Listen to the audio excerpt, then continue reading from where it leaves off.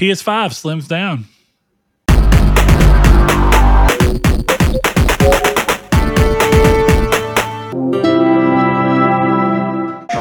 Hello and welcome to Triangle Square, the PlayStation Podcast. I'm your host, Brett Beck, and alongside me, as always, it's the one and only Mr. Chris Figs. Chris, how you doing? I'm doing pretty well. How are you, Brett?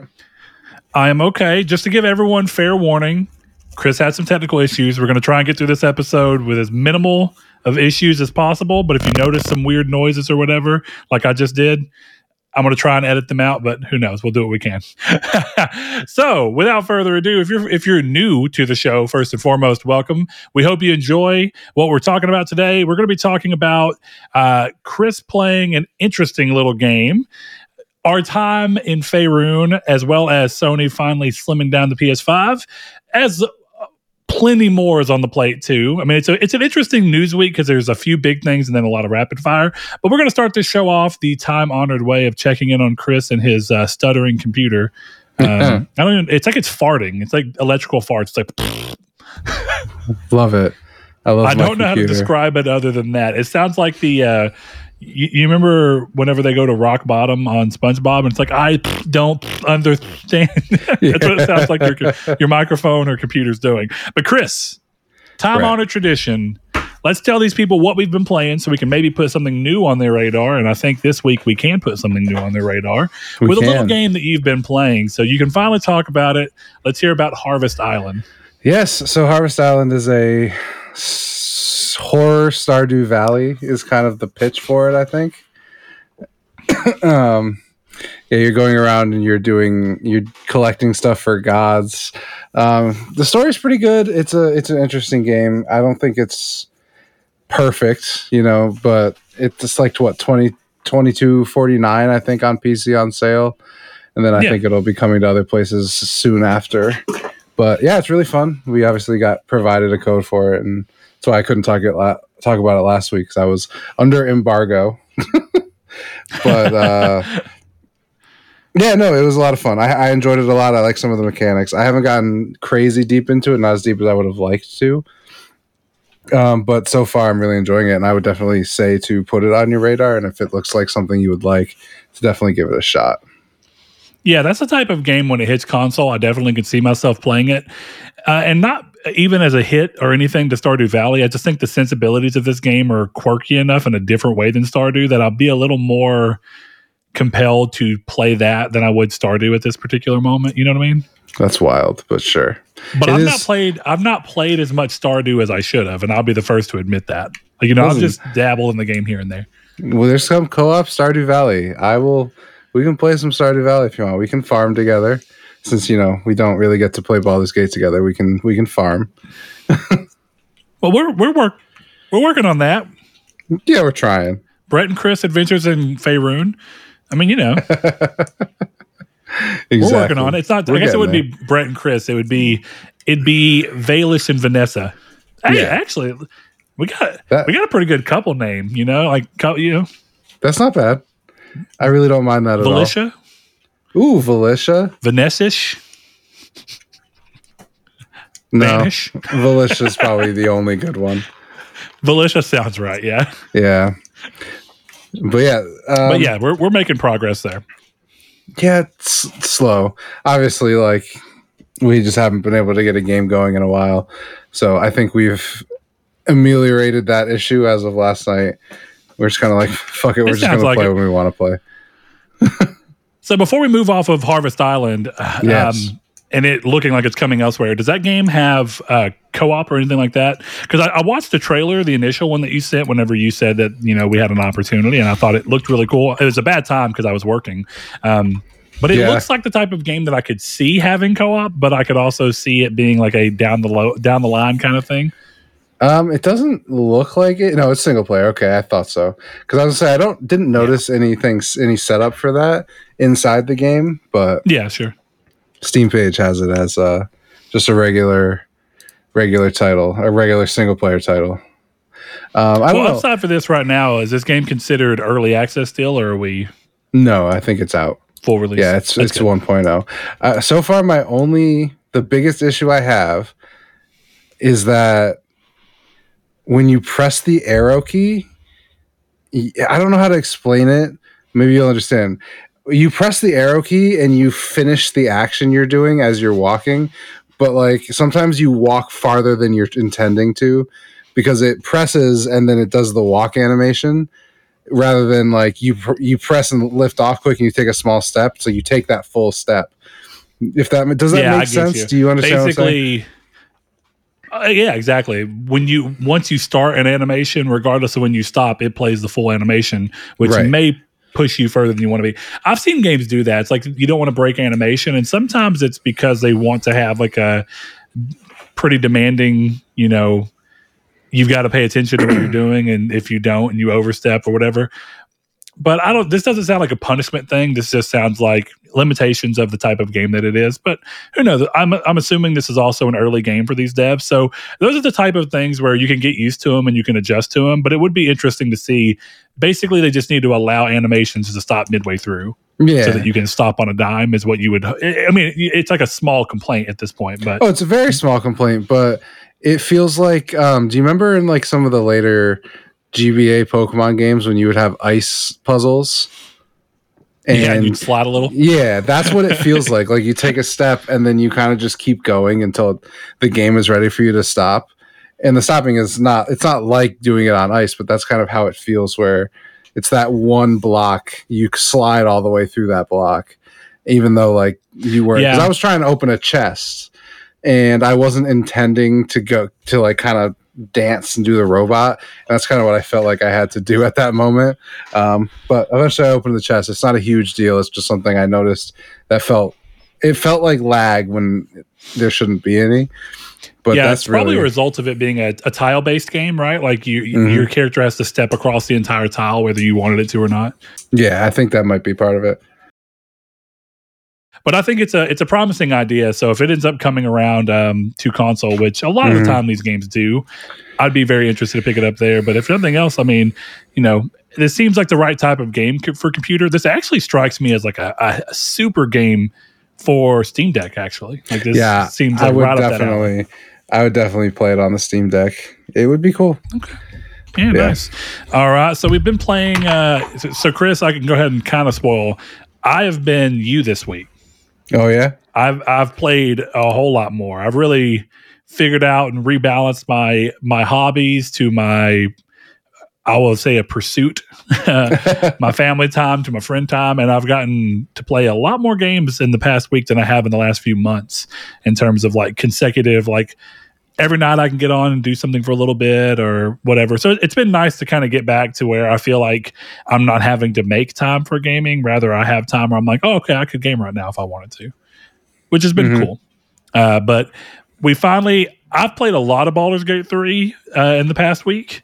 And I think you have too, but you've been playing your own save and then our save together.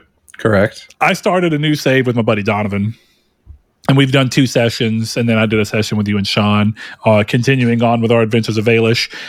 The upside, though, is it's something about the playthrough with you and Sean just devolves into chaos every single time in a fun way. Like taking Githyanki lingerie and putting it on. True. But putting the lingerie on and just seeing all the crazy things we can get to happen between characters, having the fun of like, are we going to kill this guy? And then laughing because every new option choice has got something of fuck you, let's fight.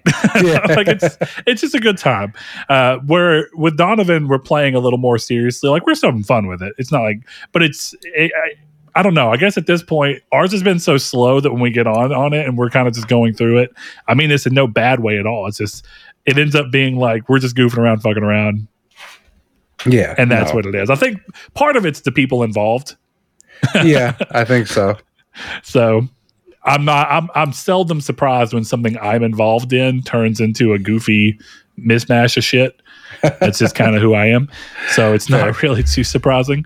But yeah, I've been having a good time with it. So I've actually made it further with Donovan than I had with our save. And we're almost catching up basically on our save now that we're getting to play on it again. So I'm very impressed with the game continuously. There are things about it. Like I've had the game crash a few times, which is still just kind of like, damn. But it's like, it is I'm willing to be more forgiving to a studio like Larian that's completely independent and are not the household name that someone like Bethesda is or CD Projekt Red is. So when those games are crashing, I think it's equal to complain about them all, but I'm more forgiving to a studio that's doing something at the scale of Baldur's Gate 3 when they don't really have that. There's no reason that anyone should expect this Larian game to come out and blow up and be so big, and it did. And that's awesome, and I'm glad for him. So all I can hope for is that the game continues to perform better, because no matter what, crashing in a game and losing progress sucks. It's just the nature of it. So, absolutely agree with that. So that's it, huh? Just 2 games? Besides, I'm assuming your normal Snap rotation? Yeah, I've definitely been playing a lot of Marvel Snap. It's a new card came out today, which I've been trying to play some of, but it's a difficult card. This is a weird meta for it because it's a card that brings down power, and there's a very specific counter that makes it hard. So it's one of those cards where it's like, if you like this style, it's really good, but there's this extremely hard counter to that style of deck, you know? And then when that style of deck works, it's awesome. Like when you play, this is going to make no sense to you if you don't play the game, but if you play a Wong and then a Mystique and then a Hazmat and then and then an Odin, and it's like, okay, now they're at negative 50 power. You know, I've won with just those 4 cards and then Luke Cage as a 2 cost and decimated opponents like that. It's really fun. But when Luke Cage, his power is your card's power can't be reduced. It's like, well, if they play that, you just retreat and get out of there with your 1 cube in your hand. Okay. Yeah. I mean, that's the general rule for card games, right, though, is that for every deck type, there's typically a hard counter to it. The question is just, what kind of deck do you like? Is it rogue enough to be good in the meta, to where the meta is not accounting for it often enough for you to run into the brick wall? And so most of the time you get to have fun. And that happens in all games. I have some friends that are trying to get into Yu-Gi-Oh! And it's been interesting kind of describing to them, because they're looking at the meta and like looking at those decks. And it's always fun to tell them, like, the reality is we play like a very light form of the meta, but we play a lot of decks you wouldn't see in meta. Or if you did see them in meta, they'd be considered rogue, which is that they're not common enough in the meta that no decks are prepared for them well enough that for the most part they can come in and kind of do surprisingly well. They seldom win, but they're always going to do like, holy shit, look at this random deck that no one's seen in years suddenly come up and place top 5. Yeah. And so it's wild to see stuff like that, but it's the fun of card games, right? It's one of the things I like about card games. Like, you played Yu-Gi-Oh! For a bit, but the great thing about Yu-Gi-Oh! As opposed to other card games, and not that they're bad in the others, but this is one of the things that this is the positive swing on this aspect, is that most other card games use a rotation system. So cards eventually fall out of rotation and they're not legal to play anymore. Yu-Gi-Oh! Just goes, no, every card we've ever printed is legal unless we say otherwise. So you're not having to worry about set rotation and suddenly losing all cards from a set and hope that they get reprinted in the upcoming sets. You just get to be like, okay, yeah, every card since 1999 is good. Really, it's 2002 for America, but every card since 2002 is good for us. And the crazy thing is that a new card can come out tomorrow, and a card that no one's thought about in 15 years can combo really well with that, and you'll see a random card that's ancient as hell come back into the meta, and you'll be like, never would have thought that was going to happen, and now this 12-cent card is going for $5. And it's the nature of the game. It's fun. Yeah. But, I think is the biggest problem with the Luke Cage in Snap and this specific deck is there is no other counter that is this hard of a counter. Yeah. And that's not me advocating for it to change, because I make great use of Luke Cage. There are small counters, like you can play Enchantress and kill ongoing effects, or play Rogue, and if you hit Luke Cage, you take the ongoing effect. So those are all good ways to counter it. But like an on-reveal deck has a counter, but you have to place Cosmo, and then it's like, well, you can't put Cosmo. You can't use on-reveals here if Cosmo's there. So you have to play in the other 2 areas. So maybe you set up for that area, so that's how they block it. But Luke Cage is like, nope. If you lose power, your card's power cannot be reduced. You go right back up. and so it's the hardest counter. But I'm getting around it. I'm having fun. Yeah. It's a fun time. Yeah, I got you. Well, I have gotten back to playing Gran Turismo 7 as I just occasionally jump in. One of my buddies, Sweet Gran Turismo Jones, was having problems with getting his PSVR 2 to load into Gran Turismo 7 correctly. So he'd go and he'd play, and he was telling me, like, whenever he'd go into a race, it would never... So you've played Gran Turismo 7 VR, right, Chris? Yes, I have. So you know how whenever... It's all flat. It's all like you're just looking at the cinema mode until you get into a race and the counter starts. And then once the counter goes, it changes with the rolling starts where you're in the car and you have the full 3D. Well, it wasn't ever changing for him. He was just still flat the whole way. And it turned out that he just needed to restart his PlayStation because he'd been putting it in rest mode forever and it was just not setting up right. But we ended up hopping on and playing. And every time I've gotten on, I'll wait a couple weeks and then I'll hop on, and I've been trying to get the license test time is all gold, and I've got to where I have 9 left. So I've made some good progress, and all the ones I have left are all supers. So it's been fun. I love that game. I continue to advocate that it is one of the best uses of VR. I think it's a fantastic PSVR 2 game. There's a lot of cool ideas that I wish they would consider for the technology, because Ryan and I were talking. There's VR replays, and you just basically get to watch from a VR perspective the cars like whip by and everything for what you're doing, and you can look at them.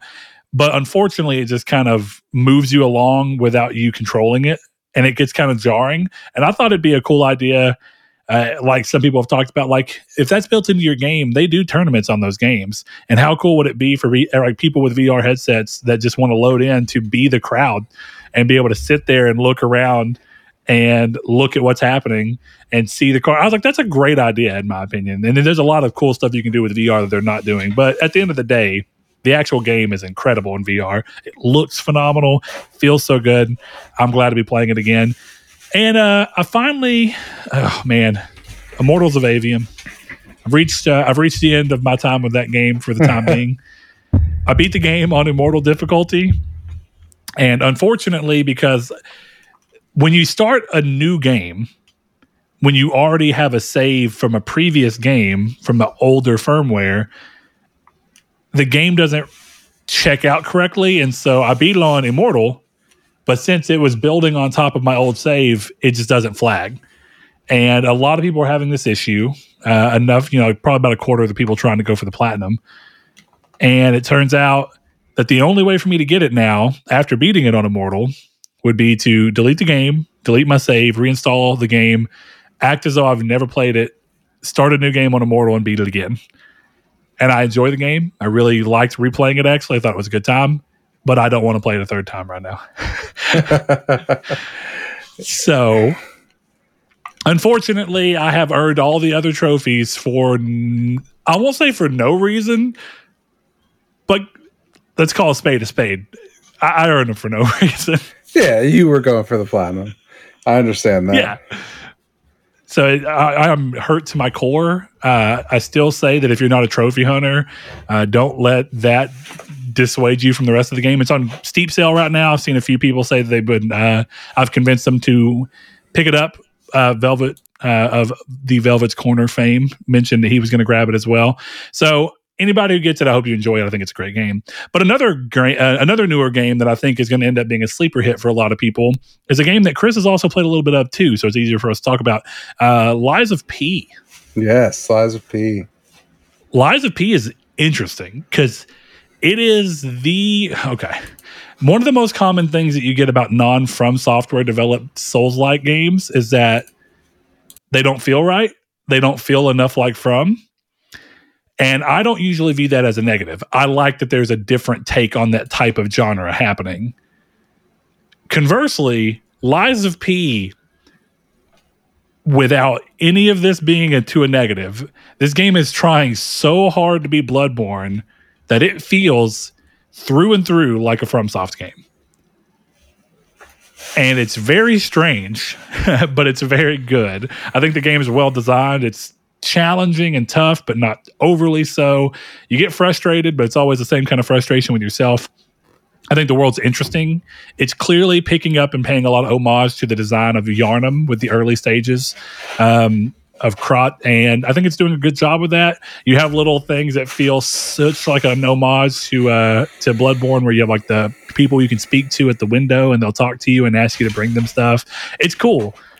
Yeah. But it is weird because for all the things that I think it's doing incredibly well, at the same time, I do feel like it's probably the best of the best in this. Like, my actual favorite one probably still remains Mortal Shell, because I think Mortal Shell did the best of being unique and familiar. But this is so well done at the From Software type of design that I think a lot of people are going to have this be top of their list. It's just so weird because I know that the old saying, like, imitation's the greatest form of flattery or whatever. And it's just, I don't think of it as a bad thing. It's just, I don't know. I don't really know how to describe it. It feels like one of those games where someone would be like, this is a spiritual successor. But it kind of just, I don't know. I don't even want to say anything negative about it. And it sounds like no matter how, this will swing negative. So I'm just not going to say it. It's a great game. I'm really, really enjoying it. It's just weird how much like Bloodborne and the Soulsborne that it is. I can see that, yeah. Brett, can we talk about one thing that grinded my gears this week? And it's my fault, but did you see that the Callisto Protocol Collection Edition is on sale for $50 right now? I did. I almost bought it in solidarity. The thing is, the statue alone is worth the money. Like, that $50, it's worth the $50. The combo of statue and game was not worth $300, but definitely worth $50. Yeah, fair. If I didn't have Spider-Man coming with 11 inches of Venom, 19 inches of Venom, 19 inches. Sorry, trying to make Venom seem small. Yeah, sorry. No, but between that and the gigantic Sephiroth statue I just pre-ordered for Rebirth, I don't think that I need to add more to shit I already don't have shelf room for. So my rule right now is I can't pre-order or buy any more collector's editions or statues until I get a shelf to house them. Yeah, I think you should get a shelf. I will. It will happen. That's funny because I almost did just get a new shelf because me and Sadie were going out to dinner, and the Outback Steakhouse, which I hope my dad doesn't listen. I did go to Outback. I was craving a bloomin' onion. Okay, traitor! You fucking traitor! I'm a blood traitor. I'm gonna get beheaded. Yeah, so the Outback was in the same parking lot as a Lowe's. So when I put in the GPS, I'm like, "Yeah, we're going to Lowe's." And she's like, "Oh, why?" And I'm like, "We're going to build a shelf." Like, I just pulled something out of my ass. And she realized we weren't going to Lowe's, and she was like, "Oh, I was fully prepared to build a shelf. I'm kind of disappointed." Well, so, Chris, the upside is you could still make that happen. You can make your dreams come true. I am thinking about, because I don't know if you see it, but I have the TV, and then I have a wall right there. I'm thinking about building a shelf right there and just putting the PS5, PS3, Xbox, and PS2 there. I think that would be pretty sick. Nice, yeah. But we'll see. I don't know that I need any more shelves. Well, I do. But all right. Well, yeah, you do. Well, moving on, I apparently didn't do my work well enough on this. I knew that coming into it, but we're going to go ahead and go into the community's take. And the community's take is where we ask you guys, in case you're new to it, we go to social media, and at the end of every episode, we ask a question, and we remind you on social media what that question was, and get you guys to give us your thoughts on something we talked about in the last episode. Last episode, of course, we were talking about Jim Ryan retiring out, and with such, Chris thought it would be apt to ask, with Jim Ryan being a more controversial leader for PlayStation, at least in the online sphere, now that he's retiring, give us your grade for Jim Ryan's years heading PlayStation, the positives, the negatives, and everything in between. And we got a number of answers to that. And unfortunately, I did not do my due diligence in getting them all together in one spot, but pretty sure I can get this to work out. So that said, the first answer comes from one of our patrons. And as always, our patrons who went over to patreon.com/Nartech and give as little as $1 per month to support this show, get preferred reading. We have Rude Days 93, longtime patron, longtime listener. He says, I've been going back and forth on this. But right now, as head of PlayStation, I'm going to have to give him incomplete. He has led PS5 to great heights, has had a few PR blunders, but until his live service initiative starts, it's kind of hard to give him a grade since this will sink or swim PlayStation. If I gave him a grade included when he was in charge of PS Europe, I would give him A+ since he did dominate that region. So, Chris, Hello. The big question I see within this, and I mean, yeah, ultimately it's under him, but who do you think at PlayStation? Do you think it's the board? Do you think it's some individual person? Do you think it's Jim in his position as head, or do you think it's someone underneath him like Herman? Where do you think the actual push for live service games came from within PlayStation? Do you think it's just looking at the industry and seeing that they couldn't ignore it? Or who do you think actually got that going? I mean, I feel like an initiative change like that has to be coming from Jim, right? But yeah, so I guess I would just say it probably is Jim, but it's probably a whole company-wide thing of, like we've said, 1 out of 10 needs to be a Fortnite, and they're good, you know? Yeah, it's true. I mean, at the end of the day, that's all you have to do for it to work. Is if you get one, the rest of them feel like, all the risk was worth it. Yeah. Fair Conversely, Games, though, what's Concord's, weird about that? Yeah, go ahead. it. Well, I was going to say, Fair Game and Concord could fail if Helldivers is a smash hit. You know, it just all depends on one of these games doing well. And I think doing well is relative, right? Like, I think the bar for Helldivers being a great success is different than Fair Games or Concord, right? Seemingly, yeah, you would think. Yeah, because it's a smaller game. So, like, this game that cost us $20 million to develop is, look, it's making us $1 million a month. That's great.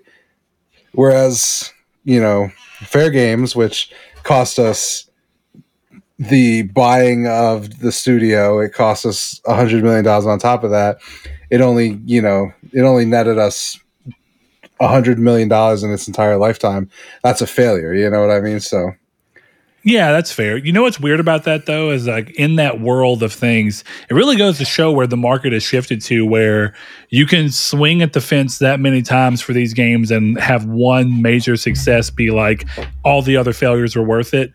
But you would never see that in the single player sphere. And I guess it just goes to show you how different those sides of the market are. I think it just goes to show how different games are now. You know, mm-hmm. I don't want to necessarily say you used to get that, right? Like you used to actually throw a bunch of single player games out, and as long as one of them hits big, we're good. Like Square used to do that like mad. EA used to do that like Square mad. Still does it. Yeah, honestly, yeah. They also do live service shit in a weird way, but yeah, Square is one of the most interesting game publishers out there. Not always in a positive way. Yeah, they're just weird. But go ahead. No, I don't know. Again, I feel like we've talked about this a bunch, but it's just the industry is different. Yeah. I was playing Condemned Criminal Origins today. Dude. And what a game. One of the takeaways I had was like, you would never see this game right now. Nobody would make this game right now. Not true. They wouldn't even pitch this game right now. Yeah. You know? You would only see that game in the indie sphere. Yeah, and you wouldn't even see it like the way it is, because you would see it in something like, I don't know if you ever played it, but The Lies of Obra Dinn or something like that. Return of the Obra Dinn. Yeah, Return of the Obra Dinn, where it's a puzzle game of an investigation of how this boat just, stuff happened to the boat. So it's that, where that has a lot of Condemned DNA, but Condemned is like what feels like a big budget game at the time, doing a supernatural police, investigation. I feel like you wouldn't see it now for a multitude of reasons. It reminds me of like when Hollywood got real into art house directors making some of the biggest IP ever. Like, we're going to make The Amazing Spider-Man and we're going to put Mark Webb from 500 Days of Summer behind it. Like, who the fuck would, like, don't get me wrong. Interesting ballsy move. 11 years ago, I guess technically like 22 years ago when it started development. But point being, it's like, whether or not it's true, the optics make it feel like that would not happen now. Like No, that would definitely. not. No, they'd be like, no. If you have no, okay, if you don't have any kind of experience in this type of movie, we're going to scoot you along. But you never know. I mean, like I was telling my daughter, there's like an exception to every rule, right? Like rules are just there for us to easily describe something, but there will always be something that just bucks in the face of what you expect, and that's just the nature of how things go. But to another answer, over on Facebook in the group Triangle Square to PlayStation podcast, Cody James McGinnis says, "I like what he did with PlayStation. I have no major complaints, but I do feel others represented the brand a little better than he did. We never heard a lot from Jim like we did with others in the past, but." That being said, the PS5 and PSVR 2 are both amazing, and the games are good. So I guess there's not much more to ask for. It's a very well-rounded, honest answer that's probably far closer to the average consumer. So I would fully agree. Yeah, I think he's basically 100% correct. So the next one up we got is a pretty interesting one, and it comes from Savoy Prime, one of our patrons. He says he gets a C grade from me.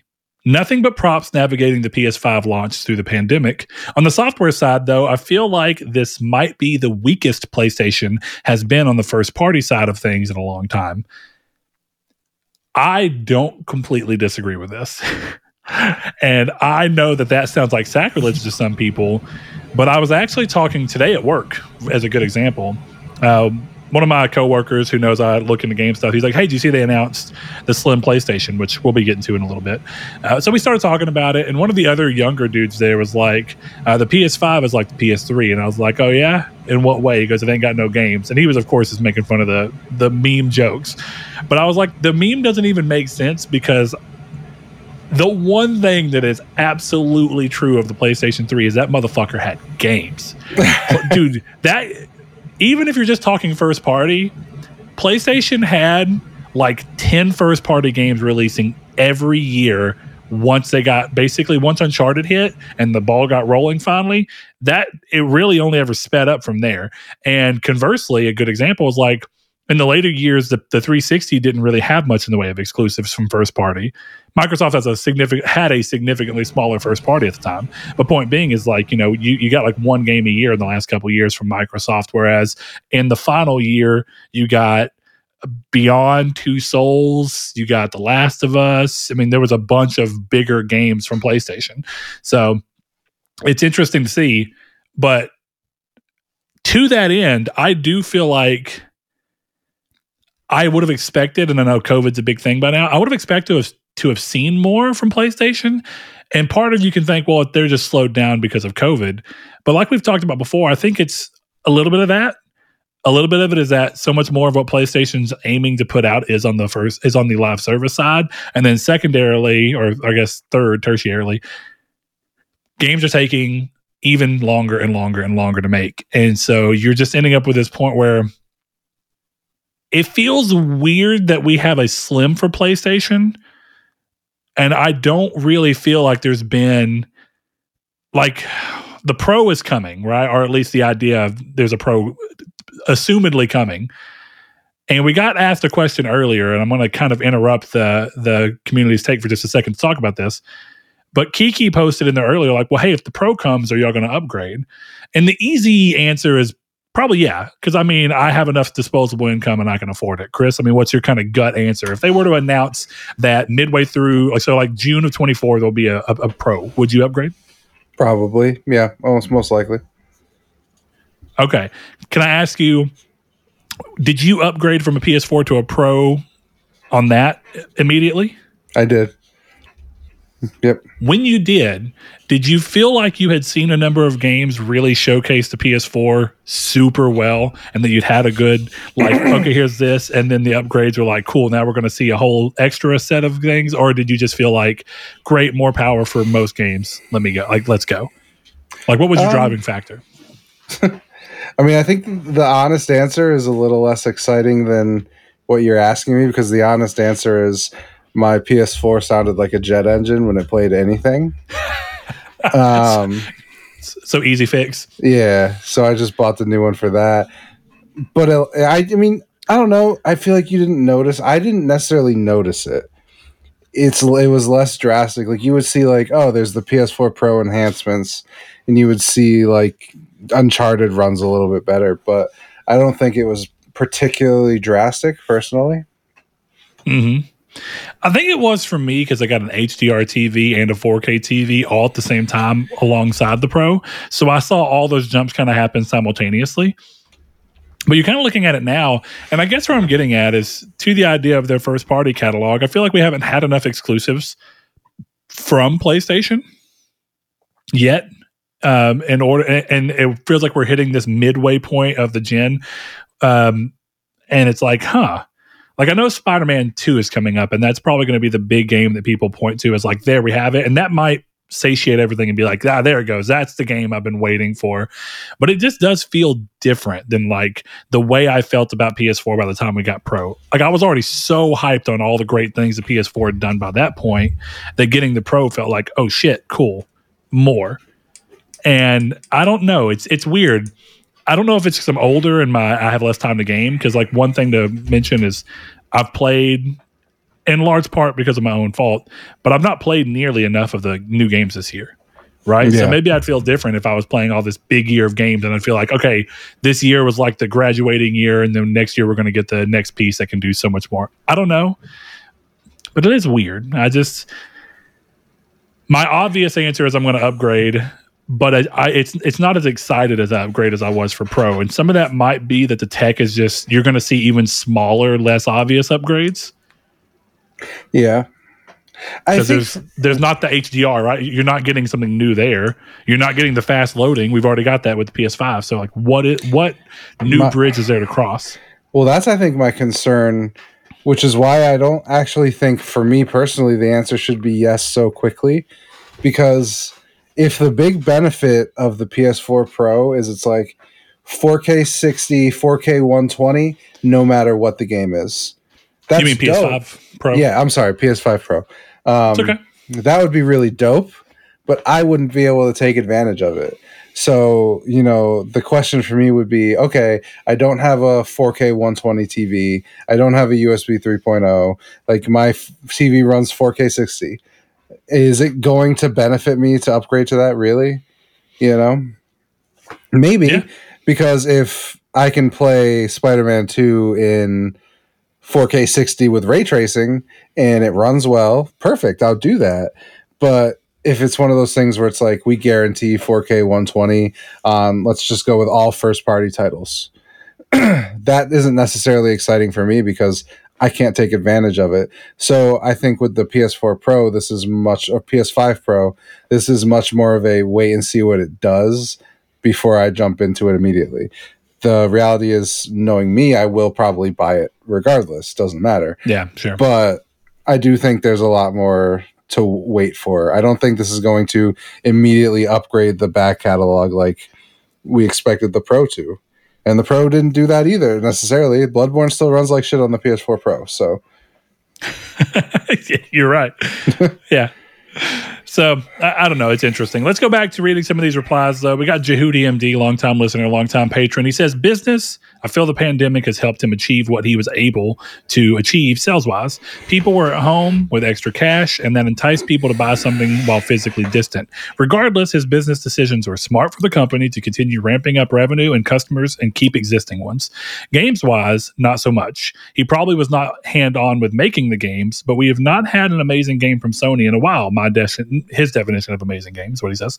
In addition, the whole decision to go after service games is not to my interest and unfortunately tipped me over to PC gaming where I can enjoy more of the games I like.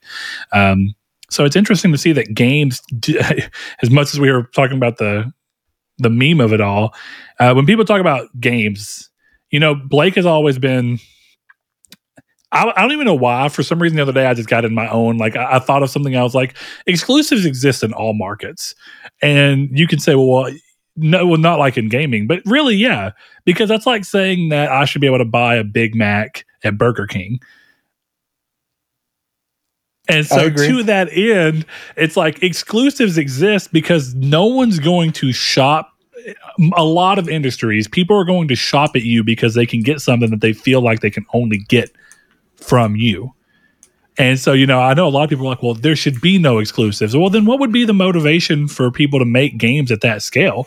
And there's good and bad within all of it, but it is weird that I've been noticing that PlayStation feels like it's, and again, Spider-Man 2 could change everything, but PlayStation kind of feels right now like PS5 has been so focused on making sure they get the system into as many hands as possible and that they get as much third-party support as possible, that they've kind of not worried as much about the games because that aspect of the business has changed. So maybe to Blake's benefit of the way he views exclusives, it's going to change that way. But at the end of the day, exclusives will always be around. And so when people use the word no games here, they're really talking about the games that brought them to this in the first place, right? It would be like if you went to McDonald's and like, hey, can I get a Big Mac? And they're like, no Big Macs, sorry. We're serving Whoppers. You would just be like, what the hell, man? You know, it's weird. So people want what they expected when they bought into it. And I think it would be a mass over exaggeration to say that PlayStation 5 has not delivered in games. There's been a lot of good games that are from first party, but it does feel different than previous generations. And maybe that's just kind of like Chris said, the industry is so different now that what we bought looking into it specifically for ourselves, as we age up, and as Chris brought up a few weeks ago, the new guard comes in, that what we're looking for and what Sony's trying to do to stay at the peak of the industry is going to slowly drift further and further apart. Yeah. It seems reasonable. But to that end, that was the last answer we had for the community stake. So if you want to be part of those, follow us on the social media website formerly known as Twitter at Triangle SQRD. You can find us in the Facebook group Triangle Squared, a PlayStation Podcast, or click down in the description below, whether you're watching on YouTube or listening on podcast services, and join the Discord so you can be part of our day-to-day conversations with so many other listeners and patrons. We'd love to have you over there. Chris. Brett. We have got news, but I wouldn't say it's necessarily a crazy amount of news. Hold on, so I'm going to kind of do this. Before we leave the community section of our show, I have two announcements. Okay. What's up? Two announcements here. I'm going to double check. In the least surprising decision of all time, October's platinum game is Spider-Man 2. For the trophy competition. For the trophy competition, if anyone was interested. I believe that outside of... I have to do some work on the fantasy draft because we are almost done with last year's fantasy draft. I have 2 more games. I have taken 2 zeros with Stellar Blade and Suikoden 1 and 2. And Rebirth. Well, I had already counted that. I meant 2 more zeros. Okay. Gotcha. Because I actually have 4. So I have, what was it? Telltale, Stellar Blade, Suikoden, and what's the other one? Final Fantasy 7. And you have 2, it looks like? That was 3. Yeah, that sounds 3. Right. Lost Soul aside. You have 3. Lost Soul aside, Suicide Squad, Sons of the Forest. But yeah, I am bringing this up for something very specific. I have filled my bench.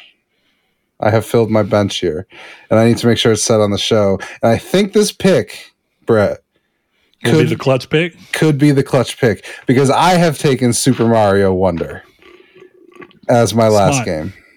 Smart. Yeah. So I've got Alan Wake 2 and Super Mario Wonder. If I can score a high 80s and a 90 there, I think I'm good. Because I also have Spider-Man. So I think I'm pretty all set up. I think you're done, though. So next week I will have probably the updated numbers. I mean, unless they push up the Forest or Suicide Squad or something like that, you're done. Yeah, we'd have to see. Well, one thing you definitely got to do is add my Forza Motorsport 85, which is right around where I thought it would land. Yeah, so, I literally have not edited this page in a while because I have to go. The reality is, by the end, I have to go through and check the new scores anyway. By the time we end up doing it, you don't have my Pikmin 4 in there either, man. You're killing me over here. You're free to edit too. It's a joint channel, friend. That's a fair point. But, as of the last time I edited, which I think was Immortals of Avium, it was me at 71, Brett at 68. So also, I can't. It's your post. I can't edit your post, you fool. Oh, I thought you could because you were an admin. No. Well, I'll get it edited. We'll have the tallies for next week. It'll end with Super Mario Wonder, I believe. I think that's the last game on the list. Yeah. And then we can talk about doing it for 2024. So many of my games just hit. I actually forgot. I forgot I did AC Mirage. You did. That game did not do as well as I would have hoped. Yeah, but it sounds fun. Like I was telling you, I regret not buying fans. It. Damn you, like Assassin's Creed fans. Because that's the OG. I don't know if anyone on this podcast has ever seen it. My first tattoo is an Assassin's Creed tattoo. That's what I got on me. My eagle and my Assassin's Creed emblem. And I don't really love the franchise motherfucking thing on you? I do. Strapped up. See, look, this is why I don't even think most people know this. Like, if you're friends with me in real life, you probably know it more. I may have mentioned on the show once or twice. But that right there is exactly why I'm so hesitant to get tattoos. I don't have a single tattoo. And sometimes people are like, why? And it's two reasons in particular. One, I got that broke boy mentality. And my general thing is I don't have the money to be spending on something that I can make no money back off of in a reasonable way. Like, yeah, there are people who have good enough bods that get tattoos and maybe get pictures and make money off of it. That's not me, bro. That's not me. If I can't sell it years later when I decide I'm either done with it or it's gained a lot of value, then I'm not worried about it. I don't want to do it. But secondarily, there is nothing like getting a tattoo of something and then being like, yeah, I don't even like this anymore. I don't know. I see that point, and here's the thing, right? This will be maybe a little bit incongruous, but if I could go back, I don't think I would have gotten tattoos. But the tattoos I do have represent a time in my life where, yeah, it's dumb as fuck that I have this dumbass Batman symbol that some dude did for $60 in his dining room. But it's a great story. It is. It is that. Because you just got a big reaction from $60 Batman tattoo in a dining room. Yeah. I just got to get it, cleaned up a little bit. It'll be perfect. It's great. But yeah, like right now, I probably wouldn't get any of these. Maybe except the one on my wrist and the one of my dad's writing. But yeah, half of these are dumb. But what I always landed on is that the one thing I might get tattooed on me, and it's just because they're very personal to what they are, is like I thought that I might get like my different band logos tattooed on me, just because it's kind of like that's something I did. It's like. Well, let me like, ask you a question about that. I might get the triangle square logo tattooed on me because at the end of the day, it's like it's just something I was a part of. Well, that's exactly how I see my tattoos. But question, because I've thought of like right, I'm working on new writing, and I thought about like, would I name my kid after the main character, or would I get the main character tattooed on me? I'd be like, no, that seems weird, right? Does that not seem weird? I don't know, dude. If you created it and it means something to you, and definitely if you put it out there and it was successful, that seems like low-hanging fruit. That, yeah, of course you could do that. Then it's like I'm referencing something that was life-changing to me. Yeah, you're right. Like if my book gets picked up and I'm like, yeah, you're named after the main character in the book that's paying for your college in this gigantic house. Be like, sick. I am the new Stephen King because of this gigantic barbarian man.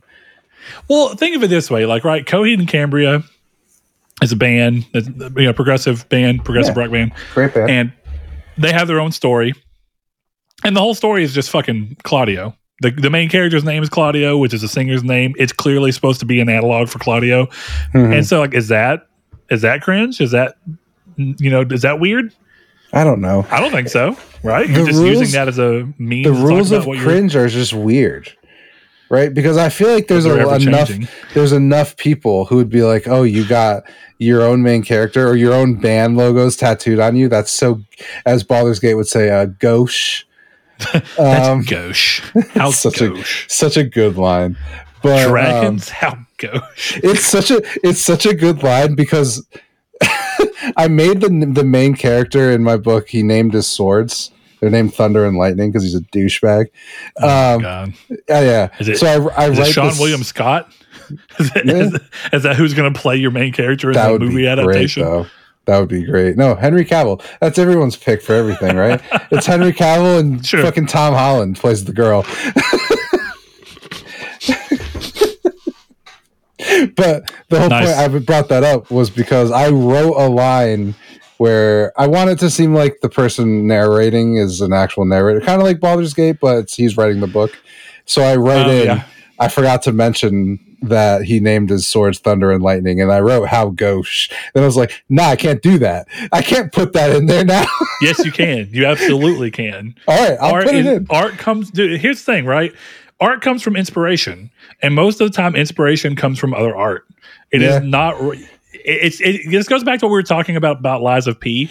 I genuinely, as weird as it is to play Lies of P and be like, this feels like a FromSoft game, almost too much.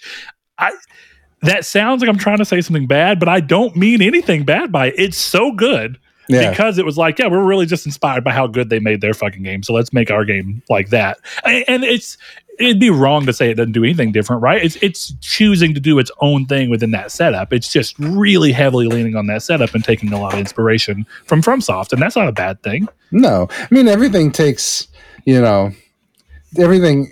I think the best thing I've ever heard was like great artists steal. I can't remember who the fuck said that. That's a popular. A lot quote. of people have said that. Yeah. But think of it this way, right? Great art moves you to make art. Mm-hmm. That's really what it comes down to, right? You'll see something, it resonates with you, and if it resonates with you in the right way, you'll be inspired to be like, I want to try my hand at that. Yeah, and well, it's funny you said that. By nature, it inspired you, and so you end up referencing it, whether consciously or unconsciously. Yeah, because it's funny you say that, because we go back to AI, and I was talking about it in the show, in the Discord, which you can join at the link below, along with, Patreon and following us and PSNs. But I was saying in the Discord that I like to use AI to throw in a prompt, and it spits out a picture of what I'm thinking of, and that helps me make my main characters. And that really was like getting all those, and like I sent them, you saw them, and some of the people in the Discord saw them. And I was like, it made me want to write more, because I was like, oh yeah, that's what they look like. That's really kind of cool. And it's not perfect, obviously, but it's like that picture, like that fucking alligator. It's so funny because I was telling Brett, the whole pitch is basically, it's high fantasy, but more, I don't know how to explain it. It's more of our world, but the story is a high fantasy story. And I'm using, but mixed with colonial America. Kind of. Well, no, it's just I want to use the Revolutionary War as kind of a background, like kind of tell that story a little bit. So it's telling you, I have this scene where one of the characters will ride a dragon and announce that the usurper's army is coming.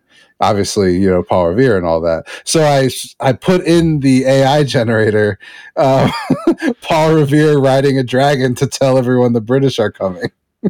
And it spit out a picture of a dragon doing like the fucking radical dude fingers in a colonial jacket, and he's jumping in the air like he's doing a kickflip, and it's one of the funniest images I've ever seen. Brett, it looks like he's doing the leprechaun, or like the little Irish, like you jump up, turn sideways, and click your heels together. Brett, what you should do for this episode is that should be the logo for the show this week. It just says PS5 Slim. Put the PS5 on the dragon's head, and it's just him going like that. Okay. Yeah, no. Maybe. That's very true. I lost the plot of what we were saying a little bit, talking about Tony Dragon. Great art inspiring you. Yeah, great art does. And everything is backed up. Like my story is basically, the way I'm thinking about it is in my head is, what if The Last of Us happened in Lord of the Rings, but they were also being invaded by the British?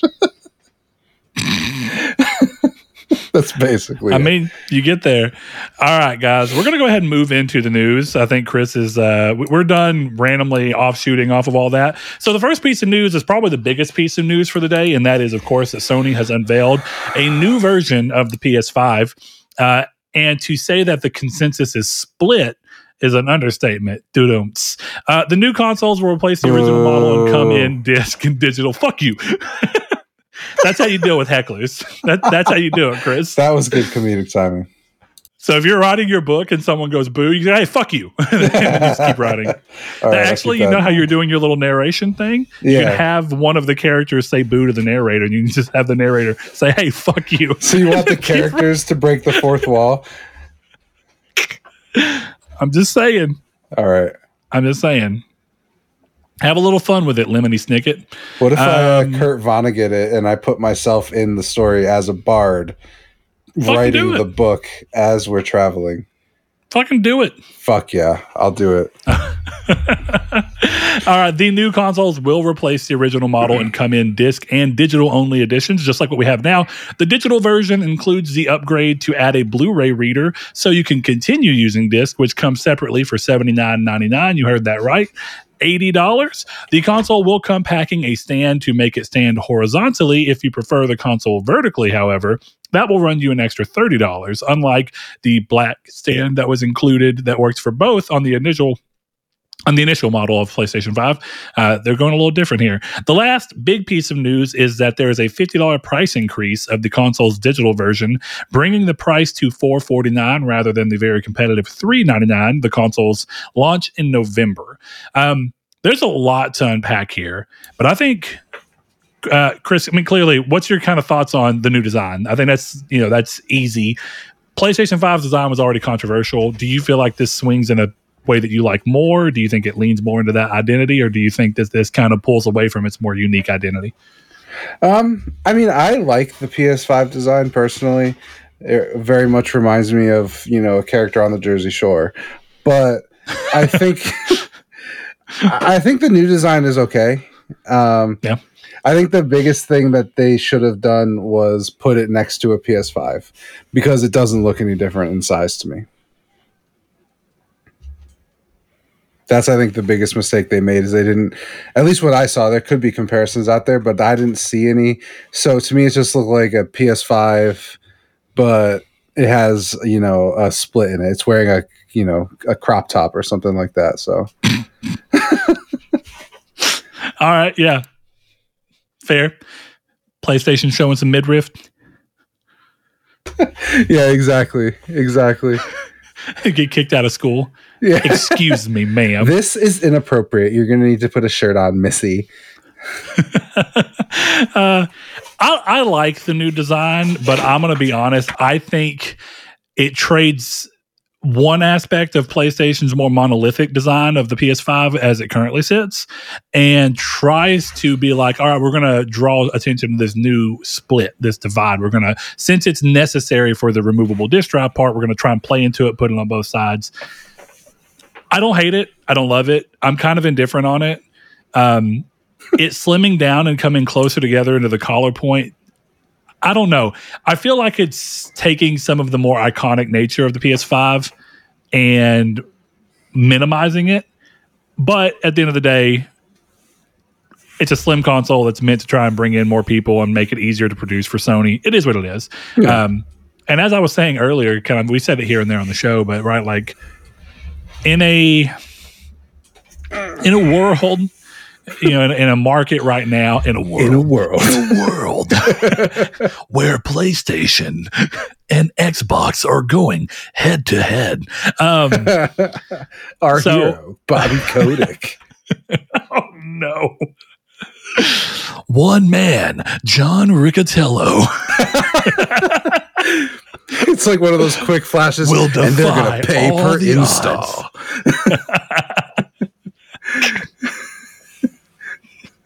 And he's going to make you pay per view. This summer. Unity will be broken. Tim Sweeney walks out and goes, you can come onto the Unreal Engine store. Unreal Engine 5, free for developers. No install Chris, fee. do you realize that we're in the middle of making one of the dumb quotes that we'll have to look at in the future?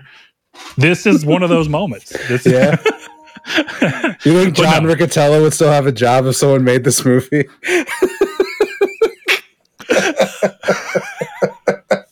That's the quote. Sentence press. Yeah. In 70 episodes, going back I want to see that.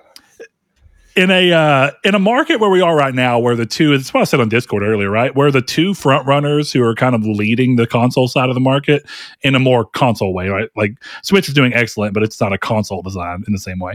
But when your two people are choosing two vastly different design languages, and the design languages are basically so nondescript as to blend away and fade away into nothing, so you just don't notice it, or to purposely be shapeful and draw your attention to it, whether positive or negative. I would rather go with the latter, because at the end of the day, I think a design is always going to be more interesting when it's choosing to be risky. So I get that people don't like the PS5. I don't think that this is going to change that for a lot of people. It may help to some degree, but at the end of the day, if you didn't like the PlayStation 5's design, I don't think that this is going to be a watershed moment for you. No. But I'd still rather have this than the Series X in terms of something that you look at and go, yeah, like, that's memorable.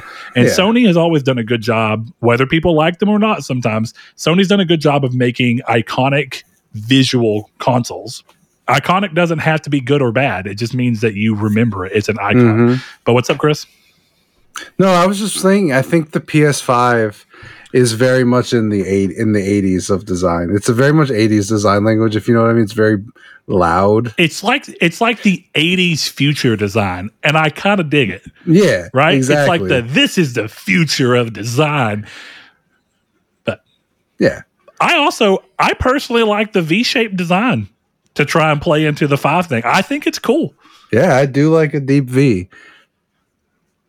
You like the V, Chris? I'm a big V fan. Compound V, V from Cyberpunk. Big fan of the V. That's true. VGC, our favorite news source. Vagina. All right, so a couple of things. The stand for vertical is really interesting, because one of the reasons I think they included the stand, and I could be talking out of my ass here. Correct me if you think I'm wrong, but I feel like I remember there being, fuck you. I feel like I remember there being an article or something where Sony was saying that the reason the stand was included is because the PlayStation ideally was made to be standing up because of the way that it handles pulling in air and sending it out. Yeah. I could be wrong, but that feels really likely. So them not including it here makes me think that it's not necessary. And that because I don't think that they would make something that they felt was necessary to give it a good chance of running and make you pay for it separate. This redesign probably did something to the heatsink situation to where it probably does just as well either way. But who knows? I think at $30 is interesting. It's just kind of like a why, but this was also the first time we ever got a console that the stand for vertical was included to begin with. Yeah. Can I be honest though? I've never used the stand on my PS5. I actually lost it in Texas. Oh, really? And it's never affected it Is yours at all. vertical or horizontal? It's vertical. I've never used it. Is. Yeah. System looks beautiful. Do you have the stand on? Oh, it's sexy as hell. I love that deep. Yeah, I've got the stand on it. Yeah. Yeah. It's just I like the stand. I actually like that the stand gives that little, like, I don't know how to describe it, but the little round shape that kind of bolts out, it looks intentional, very intentional. I like it. It does. Now, don't get me wrong. I think the system looks goofy as shit on its side on that stand. I understand the need for it because of the shape. But yeah, I think that, I like the PlayStation 5's design so long as it's standing up. If you take the PS5 and lay it down, it looks fucking goofy as shit. It does. It's weird. It doesn't help that the disk drive is upside down on the bottom. No, yeah, that's very annoying. Weird as shit. So I've put enough discs backwards that I think I made fun of you actually in the infancy of my time of this show for talking about that. And I've done it my fair share of times. Yeah. Look at that. See? Hey, Chris. We always talk about my personal integrity, and I just admitted that for no reason, completely unaccounted for. Yeah, see? Chris, do you remember when I said, hey, fuck you? Yeah, I do remember. Yeah. You want to say it again? No, I'll save it for later. Right, so last thing here, I'm going to kind of run these together. So I saw a lot of people online saying $50 price increase, which I don't think should be a surprise to anyone. The economy is not in a great spot right now. And that's our economy, let alone the world economy. I don't know where it's at, but it doesn't seem to be doing too hot. It's going to get worse. They're going up on memory here, so there is a little bit more cost involved, but they're still clearly doing this to make money. So the $50 price increase to the digital version is not surprising, because if I'm not mistaken, the same thing happened with the Series S redesign that they're doing, the black one that has a terabyte. Yes, to that end, facts. I saw a lot of people asking on Twitter today, who are these for? And I got to be honest, with all the respect I can say with this, I feel like that is a dumb question. Okay, I'm glad that's where you went, because I was going to say that too. They're not putting these Slims out for people who already own PlayStations.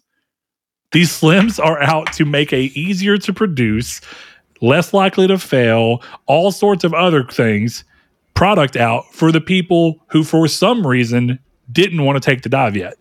Yep. That's it. Yeah, the answer came from, this is the new model. This is the one we're selling now.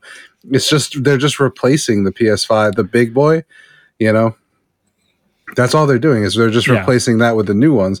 If this was the Pro and this was all they were doing, then yeah, we could have that conversation. But yeah, like it'd be a lot different if they continued to sell the existing SKU and introduced this SKU. Yeah. I'd be like, what the fuck is this? Right. But that's not the world we're going into. No, and I feel like at that point they would have only done the digital one, and they would have phased it out and been like, this is the new digital model so that you can get a disc drive if you want one down the line. Well, and then so like take a step back. If you actually, let's dive deeper into the question, then, or at least into the answer, then it's just for people who haven't gotten it. The real answer is that maybe people didn't get one or the other because of price. Maybe they didn't get the digital one because they liked the price, but they didn't like the fact that they might regret not buying a disc drive, and there'd be no recourse for that other than to buy a $500 PlayStation 5 again. This solves that. If you go in the cheaper model and then later on you decide, I wish I'd have gotten the disc drive, now you have an $80 recourse to that. Like, no, don't wrong. Is it ideal? No. Is it weird that after you put the detachable disc drive on, you've spent more than if you just bought the disc drive version in the first place? Of course it is. But it's about options. And then secondarily, anyone who buys this moving forward, this is about having a system that's easier to upkeep for the ever so talked about game preservation. Moving forward, PS5s will be able to last longer and the games be able to be read longer because you will be able to replace the disc drive easily because it's modular and it's built to do this. Josh Ayers, one of our longtime listeners, longtime patrons, he talked today that he had a disc drive failure on his PS3 and he bought a new disc drive and no one in his area knew how to repair it. So he had to just buy another PlayStation 3 because that's where you end up if you don't know how to get it repaired. This solves that. Mm-hmm. Again, is it ideal? No. Does it look weird to people who have already bought a PlayStation? Of course it does. But we've already talked about the product that will be for us, potentially. And I mean that being like people who've already bought it and are looking for the next thing. Those are people who are looking for the Pro. That is not the Slim. This is not meant to do that. This is the Xbox One S of the PlayStation 5. That's it. It's just meant to be the next step forward. It replaces the original model. And in about a year, I imagine, the very highly rumored at the same time as this Pro is going to come to fruition because now everything that Tom Henderson leaked, the Portal, this detachable disc drive PS5 Slim, headphones, there's no reason that, the headphones, there's no reason you wouldn't believe that the Pro is coming. Yeah. Everything in its own time. Give it to me, baby. This brings us to an interesting question. Okay. I'm gonna run and grab it real quick. Rude Days 93. He hit us up and said, with the revision of the PS5 coming out, seeing an increase in price, do you think the Pro model will follow a similar path? What do you think the price will be? Chris, defer to you first. What do you think? Do you think we'll see a more expensive device, or do you think the PS5 Pro will try and do the same thing as we see with the last Pro, where it'll come out and kind of they'll shift the PlayStation 5 price down by $100 and then this will replace it as the new $500 machine? Or will we see something that's more like, okay, we're going to move up in price and this is going to be a new machine that's $550, $600? What do you think? My gut is $599.99. You say $599? Yeah, that's my gut answer to that. Because it's going to come out next year, and I can't see the PS5 dropping in price by $150 or so to make this seem worth it when they just raised the price. You know? Yeah, so that was going to be my answer. I feel like it's going to have to be going up. Well, and I think some of that is, I think the PSVR 2 pricing suggests that they're not afraid to go above the original asking price for the PS5. Mm-hmm. And it's for a niche part of the market. I don't know if anyone remembers, but the Series X and the PS4 Pro did not sell, nor should they have. They did not sell as well as the PS4 did. The more broad market appeal version is always going to sell better.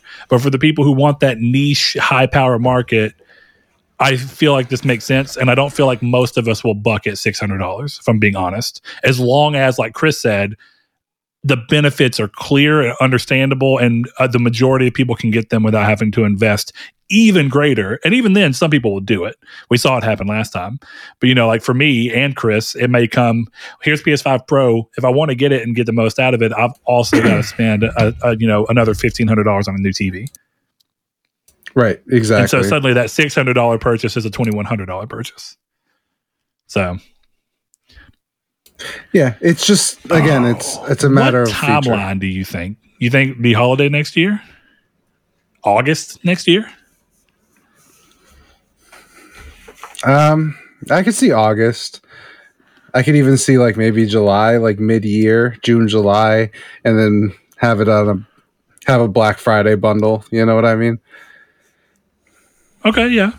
I could see it. I could see that, yeah.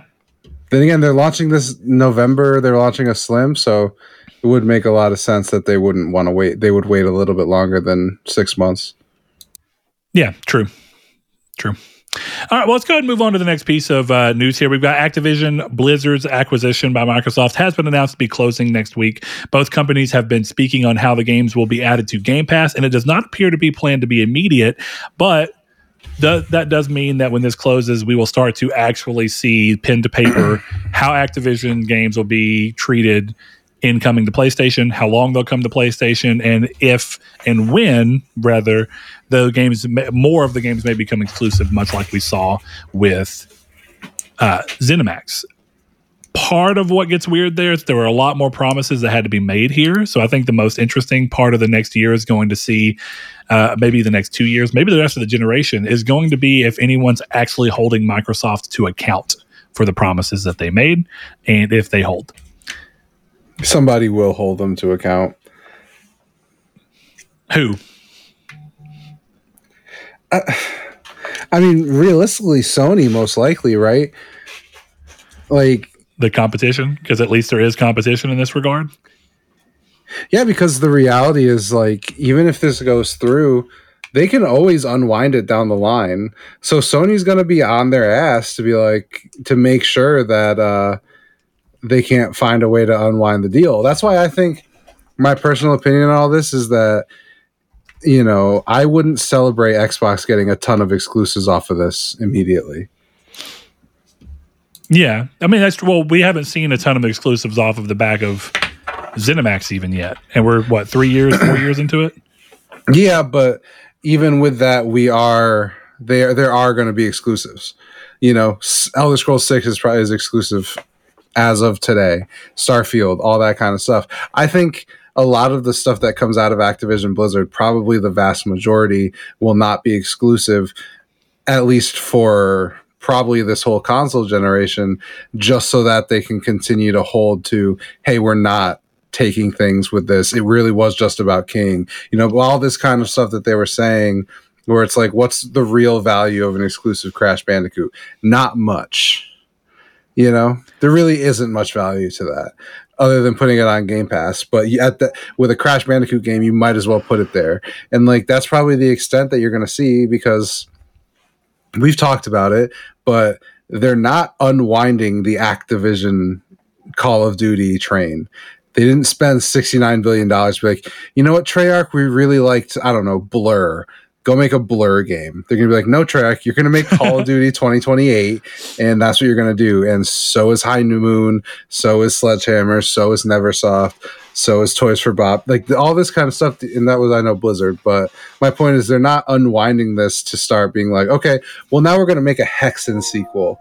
No, they're going to keep making Call of Duty, because Call of Duty is why you spend $69 billion. And King, whatever. But they're not going to unwind that. So I don't think we're going to see this treasure trove of titles. Game Pass is going to get a huge benefit from old stuff. But I don't think right now you're going to see like, oh, wow, look, now the Xbox slate is 50 games from Activision because they're making all these games. That's not the reality. So we'll see. It'll be an interesting thing. I really don't think this is going to affect the layman gamer at all. I'd be very curious to see if this actually could work out or not. But I've seen people talking about it, and it is a very interesting thing. If Xbox wants a PR win, and maybe the money wouldn't be too much to spend, it would be really interesting to see them get all of the Activision licensed games back onto a service where you can play them by renewing the licenses for things like Spider-Man Web of Shadows and Spider-Man Friend or Foe and Spider-Man Shattered Dimension. You know what I mean? It's like, the chances seem incredibly slim. I don't think at this point that would ever happen, but it would be very funny if this deal closes on October 13th and on October 20th, Microsoft had a tweet that was all these Spider-Man games are coming to Game Pass for free. That would be fucking incredible stuff. Not all of those games combined will not touch the quality of Spider-Man 2, but would be a hilarious tweet to see on that day. It would be a micro win, right? I mean, at that point. Well, it is Microsoft, so they're used to that. But no, I don't think that would. I think that would be a micro win on Twitter, but that's not a real win. Yeah, that's fair. What I mean by that is, right, like, take the business part of it out. Just as, like, for somebody like me who would actually want to make these games far easier to get and play again, if you can make those games from the 360 era that a lot of people love, like Wolverine, X-Men Origins, and High Moon Studios Transformers games, and Spider-Man games, and Deadpool, and you get all these games to run with enhanced backwards compatibility at, like, maybe 4K resolution, do you know how awesome that would be for me as an individual and a few other people who would just, like, really want to be like, I would love to play Edge of Time without all of the $80. Yeah. So I'm not saying that it wouldn't be cool. What I'm saying is it doesn't compare. That would be like me handing you a copy. You know, Blake comes over and he's like, I'm going to give you each a movie from my collection that I think, you'll like. And he hands you a copy of, like, Piranha 3 Double D. And he hands me a copy of, like, Interstellar. And you're like, well, listen, this is Piranha 3 Double D. It's not as good as Interstellar, but it's still a win. It's like, okay, sure. I guess you got a free movie, but you're not watching, one of the best movies of all time. And that's high praise on Spider-Man and a lot of low praise for Shattered Dimensions and Edge of Shadows, which I like both of those games. But I would say both good games. Yeah. I feel like that's like, I feel like if anyone was trying to claim like, ooh, we got Web of Shadows, Sony ponies are crying, like, that is a gigantic load of copium, my guy. And, that would, I think, be my point. All right. It'll be interesting to see how this plays out regardless. The upside is that a lot of, like, the one that I always point to as my worry when people are like, what do you mean they're putting out all these promises and saying they're going to do this and do that? And I always point to the Live Nation Ticketmaster merger and how there was a bunch of promises made there. And then as soon as it closed, no one's ever made them hold to any of those promises. They've not kept a single one of them. But the difference is that was two mega corporations in those areas combining and then basically pushing all the other industries that were barely even hanging on out. And the difference here is that, we're seeing Microsoft, a massive corporation, merge with Activision, a massive corporation, but then there's still Sony and Tencent and a bunch of other people who are still there to compete, thankfully. Is it going to be a little harder to compete? Of course. That's the nature of things slowly but surely kind of conglomerating together. But the upside is we're not in the same world that we were with that. So there's going to be a much better... Even if the government themselves won't try and hold them in check and be like, well, we don't want to exert the time, Sony will be like, hey, we're going to make this your problem. Or anyone else who's trying to compete in this space will be like, hey, we're going to make this your problem because we don't want to be smothered out because you let a big corporation merge with a big corporation. That's it. Yeah, I would agree. Let's see. We got one more bigger piece of news, but it is so nebulous and tenuous and weird that it's mainly just a talk of what could. What could be? There was a rumor they hit today that Disney is aiming to break into the console or gaming market, rather, in a much bigger way than they have been, definitely since a lot of their Marvel games have not been hitting very well.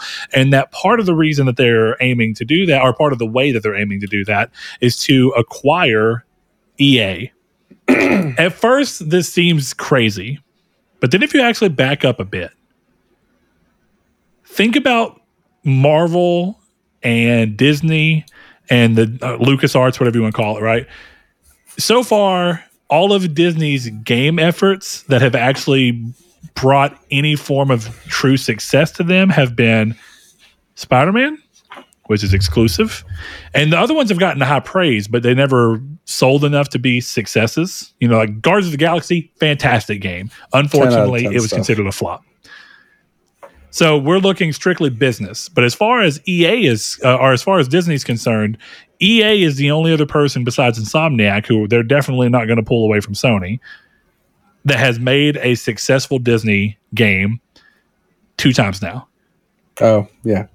Okay. I thought you were talking about Battlefront, and I was like, success is aggressive, even though old friend Josh Lago really liked Battlefront 2. That Congrats is true. on that platinum. No, I am talking. I'm talking specifically about, in case you haven't picked up on it, Jedi Survivor. Yes. And Jedi Fallen Order. There are problems with those games, yeah, sure, but they've been successful. Mm-hmm. At the end of the day, that's all that matters.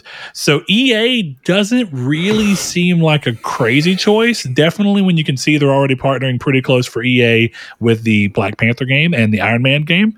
So this doesn't seem that crazy, but this also seems like one of those types of rumors that's getting stirred up because it's just sensible enough that you can kind of go, maybe it's true. You know what I mean? But let's what if real quick. If EA were to be bought by Disney, how do you think that would affect the landscape of the gaming industry? Definitely after we're going to be closing on Activision joining Microsoft. My worry is that it would sterilize EA a little bit. I wonder if they would sell off some of their more adult studios. I'm going to throw this out there and just say, do you not view EA as rather sterilized in comparison to what they were in like the PS3 era already? Well, yeah, but if you're saying that, I would say all game studios are sterilized from what they were in the PS3 era. That's fair. That's fair. What I mean besides here, Tripwire, but then you know, well, you say one thing about abortion and you die. That was actually my point. Yeah, that's where I was going with that. So, my worry is more like, would they really want to be the company behind the most popular murder simulator? You know, in Titanfall or Apex and Battlefield, right? So is this a scenario where EA buys? So I don't even know if that would really make a ton of sense. You know, because the question is, are they going to be like, we can't make M-rated games here at Disney? You know, and then if they do that, then it's like, well, what's the point of doing this? You know, I these are questions that we don't know the answer to, but that would be my worry of, you know, okay, well, you want to turn us into a Marvel Studios, you know, comic book output of video games studio, that's fine. So then do you make Respawn a Marvel studio and you stop everything else? Because other than, you know, you can't stop Apex at this point, but, you know, do you not let them make new mature games and stuff like that? Or do you even go, we don't want to be associated with Apex Legends and we're going to sell it to somebody else? We'll sell you Respawn and Apex. Would that even make sense? These are just all, that's just where my head goes, where I don't see Disney as wanting to be crazy mature, you know. The Marvel, you know, even Deadpool, I think the rumor is PG-13 to R, right?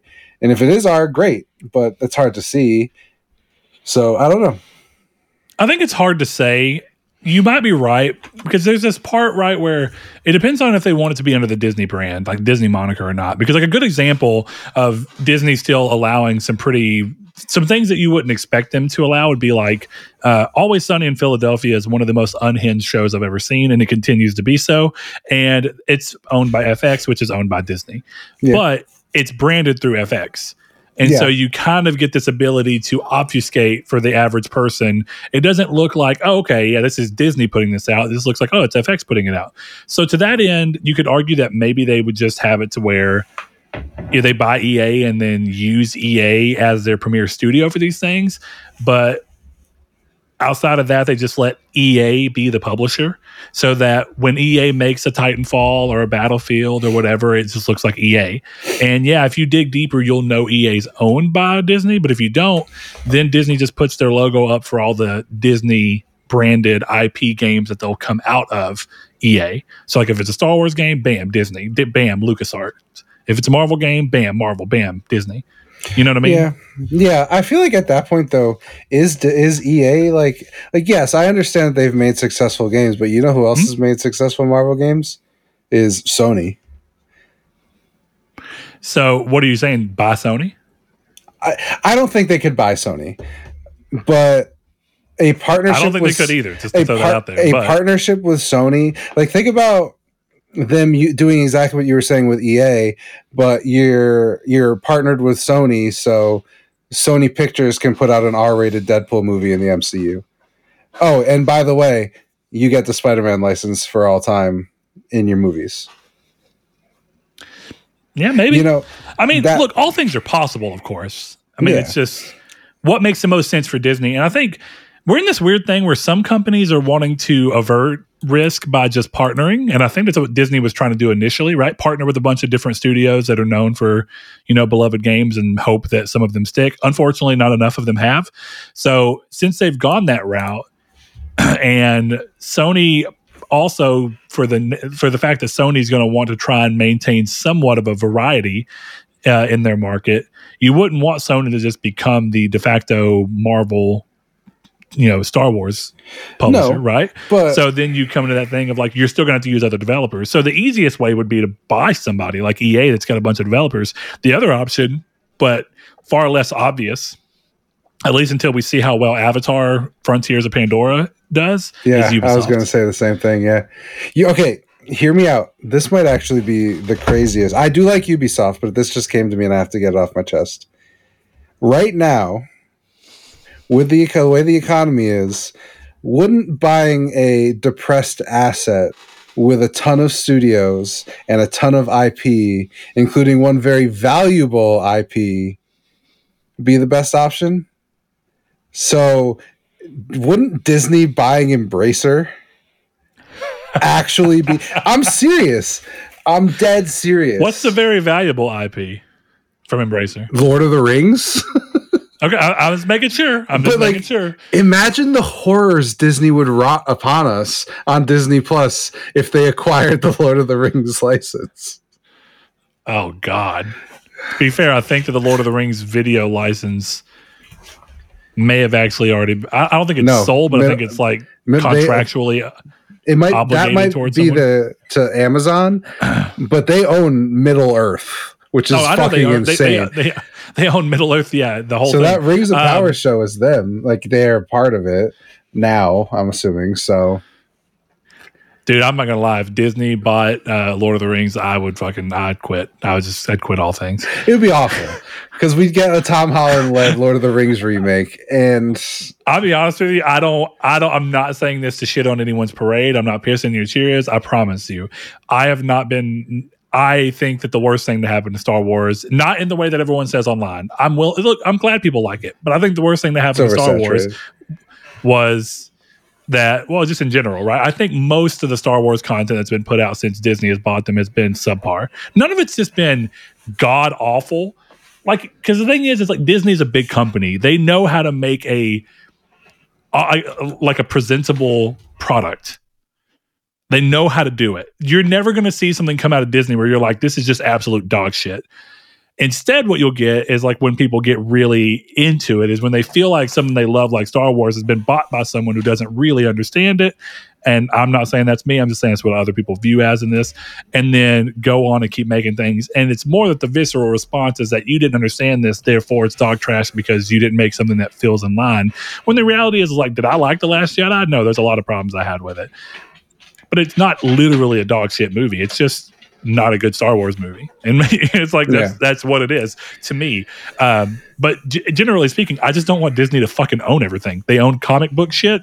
They own Star Wars. I don't want them to own Lord of the Rings too. Yeah, but you do see where my logic comes from, right? I get exactly where your logic's coming from, and that is one of the most sensible purchases they could ever do. Yeah, it's a factory, and all Disney's got to do is go, okay, here, Tripwire, you're going to make a Mickey Mouse game, and Gearbox, you have the license to The Mandalorian. I would take a Gearbox Mandalorian game made like Borderlands. That would be okay. This is why, for me, this is why I like when licenses are split up between shit and not everybody owns anything. Because going back to the Marvel of it all, I fucking miss the days when all the Marvel properties were just scattered across and every studio got to handle them however they see fit. It's how you get a movie like Logan made. It's how you get a movie like X-Men Days of Future Past. You don't get those movies from Marvel. You're just not going to. So at the end of the day, I miss there being, it's like, I miss Spider-Man being Sony only and not involving Disney at all. I miss, and not because the Spider-Man movies are bad. I just like when you have different groups of people and different groups of CEOs that go, yeah, we're willing to make a rated R comic book hero movie. Fuck it. And then it goes on to make billions of dollars. And then Disney buys that company and looks at this movie series that's made billions of dollars and goes, maybe it shouldn't be mature. And it's like, well, why? Like, that's what it was doing successfully. And that's their prerogative. They own it. They bought it so that they have that control. I understand it. But I like licenses being split up so that different people can take different takes on it and make different things and say, yeah, we want to make a hyper violent one. And then someone else go, we want to make a family friendly one. Cool. Do it. Just do it. Yeah, I mean, I guess my biggest worry with what they're talking about would really just be like, what happens to do they still license out the games, right? Are we still going to get Insomniac making an Insomniac verse, right? Is all that going to happen? And you would lean towards yes, because actually I won't say anything, but if you've seen one of the recent Spider-Man movies, you might understand where I was going. So I think they've embraced those games, but are we going to get more of it if they start doing this in-house? And I don't know. I think it would be interesting, but it is a little weird to know that Disney is looking into buying them with the intention of changing everything they do. Yeah, I mean, who knows? This is a very interesting rumor, but it's so nebulous and there's not really a whole lot backing it up. It does make sense, though. Disney is already... but it's funny, though, because remember, Disney came into gaming in like 2010, 2009, and quit. And then completely divested themselves. And then they were like, yeah, well, we're willing to come back into it because we have a lot of very valuable IP now that we've worked up and built up to be big, but we don't have the infrastructure to handle it. We'll just license it out to other people. So it would be a pretty big deal for Disney to be like, no, we're getting back into making games and we're going to get the infrastructure ourselves. We're going to buy it. We're going to own it. It's not that it's impossible. It's just a decade, having a company within a single decade enter, well, it wouldn't be a single decade, but it'd be more like even 12 years, right? If it happened right now, in a 12-year period, having a business enter the gaming market, completely divest, re-enter it through partnerships, and then once again fully invest into it by owning everything would be fucking wild. But this is the games industry, baby. Hear me out. Disney buys Microsoft. Or Disney buys Xbox from Microsoft. Would never happen. Yeah, I must say. But it would be pretty interesting to wake up tomorrow and be like, Disney has acquired Xbox from Microsoft. Disney bought Phil Spencer. Happen. That's what's going to happen in 2028 if Game Pass hasn't succeeded yet. That would be fascinating if like Apple or Disney knows this and they're like, all right, we'll wait until then, and then you can give us all of it for cheap. Yeah, everybody's just gonna be courting Phil. Yeah, hey Phil, come on, man. You ever see that episode of How I Met Your Mother where the Marshall's trying to go work at the law firm, and he gets there and he's like, I can't work for you. And the guy's like, I know it. We're an evil corporation, whatever. And he takes him out to dinner, and he's like, what is that? And he's like, is that Kobe beef or Kobe lobster? Yes. They're going to be doing that. They're going to hit him with that. They'll be like, if Phil Spencer's like, is this Kobe lobster? So, yeah, of course it's Kobe lobster. We'll cancel Spider-Man 4, Phil. Just come on up. Spider-Man 4 is done. It's over. It's gone. Yeah. That'd be really cool. Really wild to see. All right, moving on to rapid fire news before we round the show off. We've got xDefiant has been delayed indefinitely. They finally announced it due to inconsistencies in the gaming experience.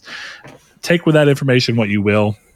But I think there's reason to have worry of the game. But, if it's something you're excited for, as with all games that end up in weird development hell situations, I hope it comes out and meets your expectations one day. Yeah, absolutely. I'm excited. I want to play it, but we'll see. We'll see. Next up is a little bit more. PS Plus has gotten some more value as Sony Pictures has announced Sony Pictures Core, a video streaming service. PS Plus users will get access to a curated selection of up to 100 titles, including some like Looper, fantastic movie, and Final Fantasy Kingsglaive. So that's just an added bonus. This feels somewhat this feels like this was known when the price increase happened to PS Plus, but I don't know. Maybe not. I mean, clearly it was known, but I wonder if it influenced the price increase of PlayStation Plus or not. Yeah, I don't know. I doubt it. This seems like something they can get for the monthly free. Price didn't change. Yeah, and this is something they can easily just hand you. So, and it's just a value add. I looked through the collection. None of these movies are particularly good. It's like Looper is probably the best one I saw. Hancock's on there though. Hancock is a fucking fire. Yeah, it's a banger. Charlize Theron's fine in that movie. Yeah. You know what though? Jason Bateman might be the most underrated actor of our era. Oh, 100%. He's great in Hancock. Game Night is the single best comedy that's probably come out in the last 20 years. Hot take, but dude, Arrested Development has a killer cast. Every person in Arrested Development is great. But that show is carried by Jason Bateman. It's just, he just is. It's so good. Yeah. He's a fantastic actor. I really like him. And he seems like such a cool guy. Like anytime he's doing interviews, I'm like, yeah, this guy, I'd hang out with this dude. What's the thing? Absolutely. Whenever you remember when everybody hated, like this was my grandpa's go-to thing whenever I was young, and he hated George Bush because he was a Republican. I remember this. Yeah. And my grandpa used to say, I'd go squirrel hunting or fishing with him, but I don't like him as my president. Yeah. I guess that's not a good thing because I also think he's a great actor and a cool guy. So, I mean, I'd go hunting and fishing with him and watch his movies because Jason Bateman's cool dude. Absolutely. Moving on to the last piece here, we've got John Riccitiello has resigned at Unity, effective immediately. He is no longer CEO. He is stepping down from the board. He is stepping down from everything involved in the company and flying his golden parachute away. Of course, we don't actually know what's happening here, but I don't think it'd be surprising to learn that they were like, hey, you got to go. And he's like, fucking pay me and I'll do it. Yeah. They never seem to get there never seems to be consequences for these guys, huh? Never, man. It's rough. It's rough. But I glanced over it because we were in the middle of something else and I just wasn't thinking about it. But we do have another question before we get into the sexiest part of the show. And it comes from patron Josh Ayers. He says, with PS Plus getting Core, do you think they will be adding more services like this to the sub? I personally want Crunchyroll, but doubt it'll happen. And that is one of those things where Crunchyroll feels like a value add, but eventually you get to a point where you're adding too much value and then you really do have to add costs. Mm-hmm. And then it feels like the only way I'd see that is if they like looped it into premium and premium got a price increase. But then you get into this problem where it's like, well, what if someone who wants premium for the current price and enjoys it, but doesn't give a shit about anime, and then you loop it in there and raise the price? Now you're losing someone who could be at a better tier because you're trying too hard to group your stuff together. Well, I think it just comes to you can't raise the price for all of this stuff.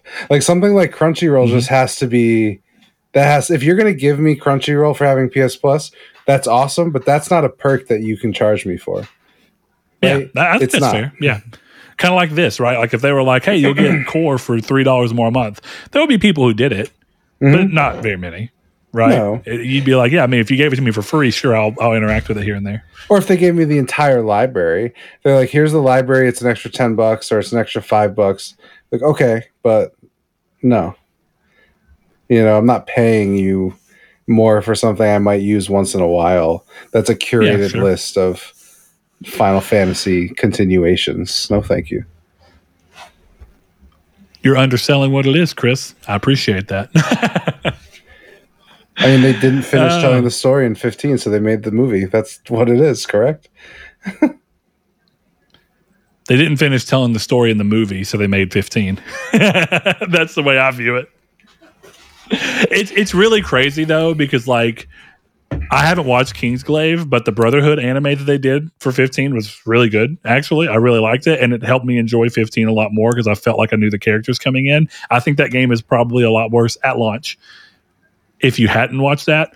They've, of course, fixed that through changing parts of the game, adding a bunch of DLC, which is not a fix, by the way.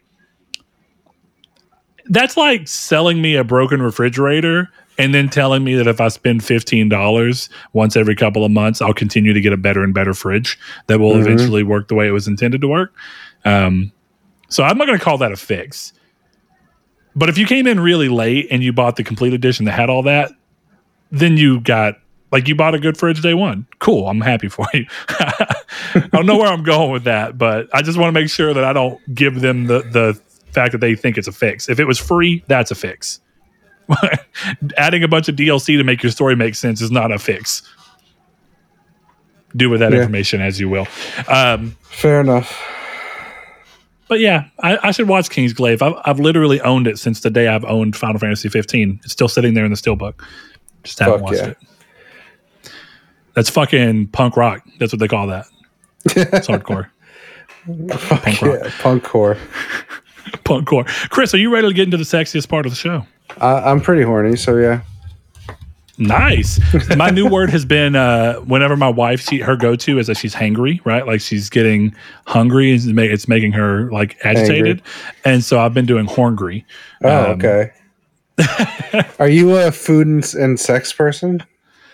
Not really. Like I'm not against it. Yeah. But it's not something where I'm like, yeah, we got to pull the whipped cream and chocolate and strawberries in. Like, if my wife is like, yeah, I want you to put strawberries on my nipples and lick them off, I totally do it. But I'm not like hyped for it. You know what I mean? It's weird because this is getting to a weird spot. But we said we're going to the sexiest part of the show, so this is preamble. This is the foreplay. Yeah, exactly. Sex is inherently messy, and yet there's a part of me that's like, do I really want to make it more messy for something so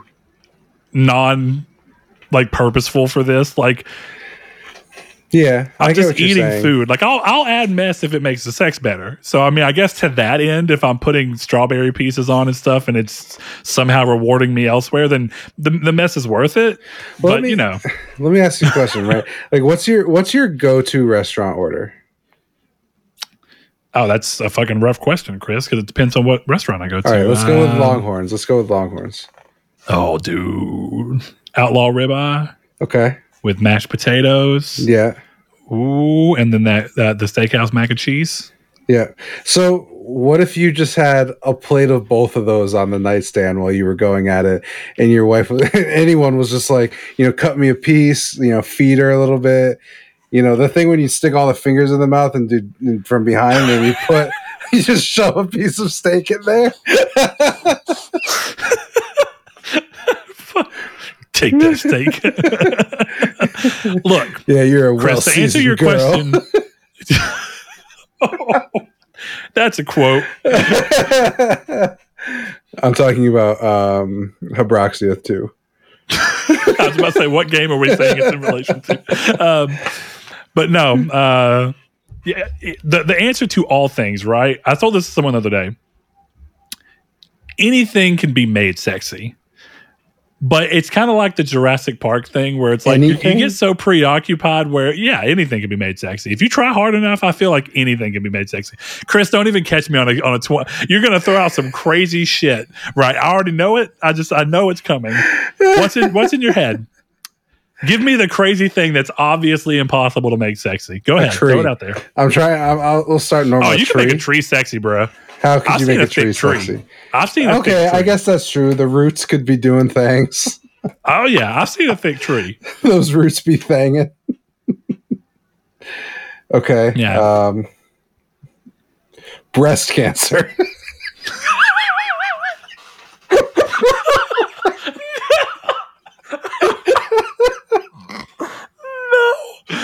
I mean, maybe you're into mastectomies. What's the velvet score? Like, but that's why it's sexy. You're like, show me the mastectomy scars. Let's fucking go. Triangle Squared episode, whatever, the Oedipus episode.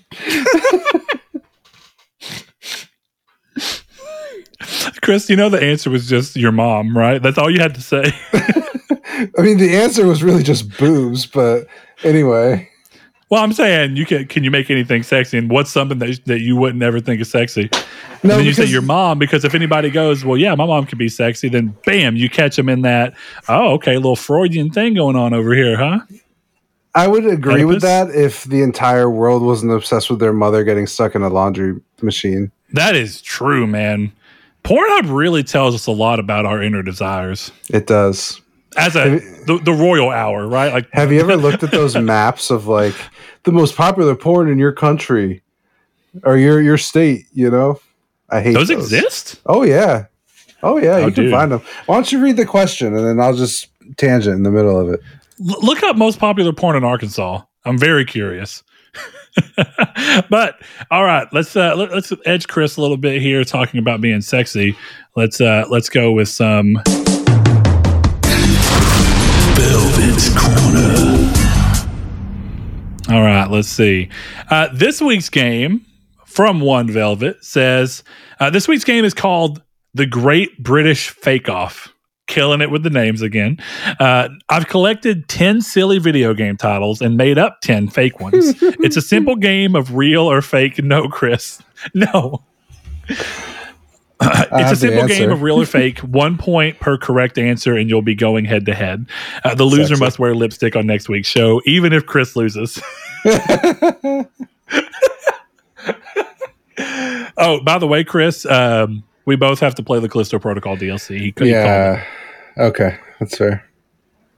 Fuck. So what's the answer? Black. Don't leave me hanging here. You know what? That makes sense. Does it? Also, it's pronounced ebony. No.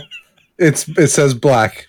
I can't even type in the fancy version of it. Because keep in mind, this is the most searched terms by country or state.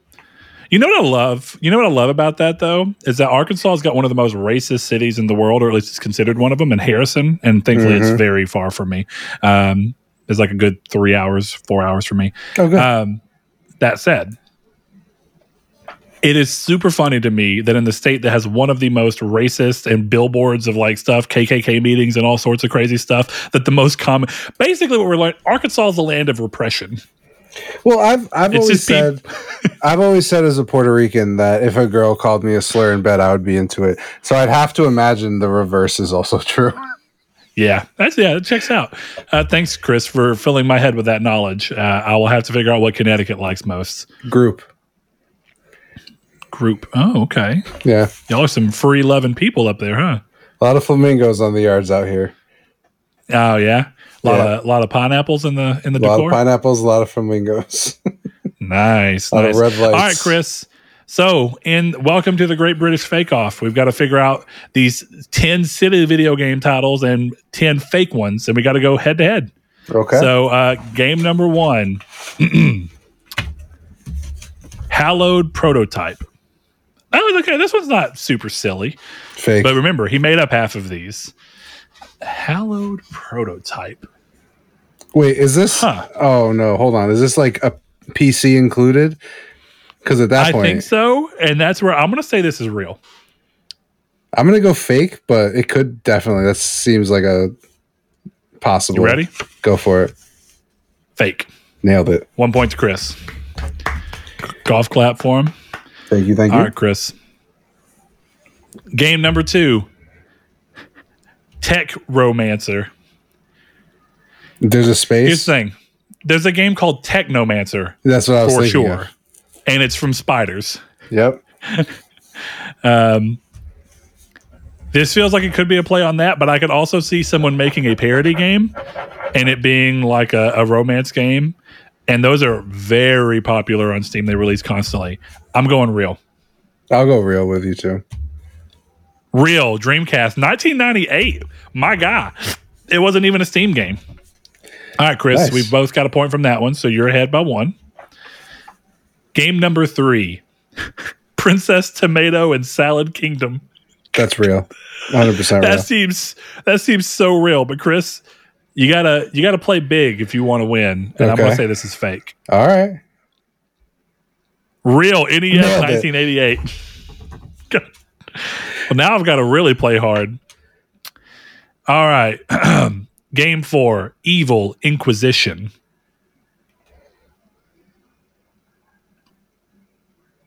I don't know. What do you think? I don't want to tell you. I got to play hardball now, Chris. You know this. Okay, fine. We'll lock in. I'm locking fake. I'm locking fake as well. I don't see this being real. I think part of it is because Inquisition already kind of has a hint of like it's an evil act. So it feels like a redundant name. But that also could be one of those games that's like foreign language and hit Steam. Let's find out. Damn it. It's fake, which is good. We both got a point. But, you know. Okay. Game number 5. Chemist Tycoon. Real. I'm going fake. Okay. Real, PS2 2006. God. Well, it looks like I'm going to be wearing lipstick next week. What shade do you think will look good on me? Purple. Like purple? A matte I think purple. My wife may have some purple. Yeah. Mm-hmm. I have to, and they're like some shit you got to put on your lips to like keep it from smearing to other shit. Like you have to put like a sealant for lipstick on. I am unsure why you think I'd know that. Oh, sorry, Chris. Hey, wife. All right, game number 6, Chris. Yeah. Oh my God. Juggalo Showdown. Here's the question. At any game can be real here. I would even argue a Flash game could be real at some point. Do you think ICP would have made a low-budget fighting game? Yes. Newgrounds. Okay, so are you calling this real? I'm not answering first this time. I've answered first the whole time. Oh, you know what? You're right. You have. I'm going to go fake. But a small part of me deep inside hopes that it's real. I want this to be real, so I'm going to go real. All right, let's see. Ha ha ha, you fool. It's fake. That's okay. I'm still up by 2. That felt like a pity answer. Maybe a little bit. But it wouldn't have surprised me if there was a game like that. 100% me either. I could see Violent J being like, bro, let's go. Yeah. It wouldn't even surprise me if it was like really old, like one of the early PS2 games. Yeah, like I said, newgrounds.com. Like fully would believe that. All right, Chris, game number 7, Unholy Dodgeball. Here's the thing. When a game called Coffin Dodgers exists, I feel like all holds are barred. It feels a little too close to that, though, doesn't it? Oh, you think so? Yeah. All right, so here I'm going to add a weird layer to this real quick. Pitch me your version of what Unholy Dodgeball is. Well, there's 2 versions, right? There's the like text adventure version where it's ghosts playing dodgeball against real people, and you make relationships and you have friends and all that stuff. There's the fake version where it's like it's a multiplayer game, and if you get hit by the ball, you die. Okay, I was thinking more like have you ever played or seen the Dead or Alive X games or whatever, where it's like Dead or Alive but on a beach? Yeah, like volleyball and shit. I gotta remember what they're called. Dead or Alive Extreme, I think is what it is. Extreme Beach Volleyball. I'm thinking like that, but it's like a bunch of like sexy nuns still wearing their top piece, but they got like, they got the headdress on, but then it's just all, bodies hanging out, big yitties. Do love me some Yiddies. So that's my version of Unholy Dodgeball, and they're playing against like, they're fraternizing. They're fraternizing with the priests, and the priests are wearing like Chippendales, cod pieces. Nuns versus priests. And they're like crap talking the whole way. Yeah, like saying fucked up shit. Like, go to hell. It's one of those that's super stylish. Biblical They pause at the top of the spike, and they're like, "Jesus has forsaken you." And then he slams the ball down right into the guy's face. It's like a powered up one. 10 out of 10 stuff. Yeah. I'm going fake. I'm gonna go real. Okay. Damn it, it's fake. So that is 6-3 or 6-2. I got to stop trying to play against you. I've just got to start actually doing what I think. Yeah, I got to just play. Oh, okay. Game number 8, Chris. Mexican fishing story. Fake. I'm calling fake as well. But once again, part of me hopes this is real. Fake. Yep. It's fake. 7-4. All right. Game number 9, Chris. Ninja Baseball Batman. Let me just because I know you can't read these. Ninja space baseball space bat space man. Just so you don't think I'm talking about Batman wielding a baseball as a ninja. I don't know, Brett. What do you think? Or a baseball bat.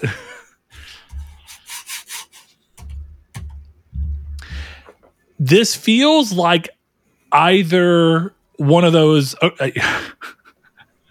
It's probably not that old. I was going to say this feels like one of those games when they were flooding the market with shitty games that led to the game market crash that Atari was part of.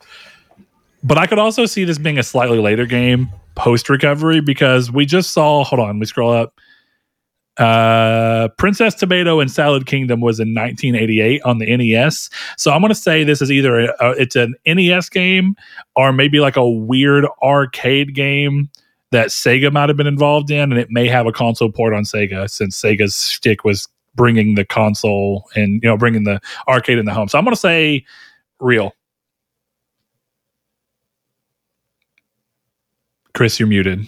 Your counter has finally hit 1. I'm going to copy you, and I'm going to go with real. Real? All right, let's see.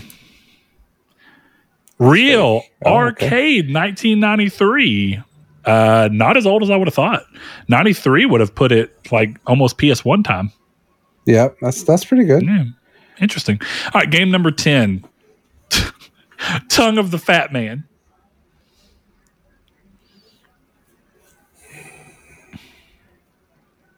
I guess I'll go real with this one. It's 8-5.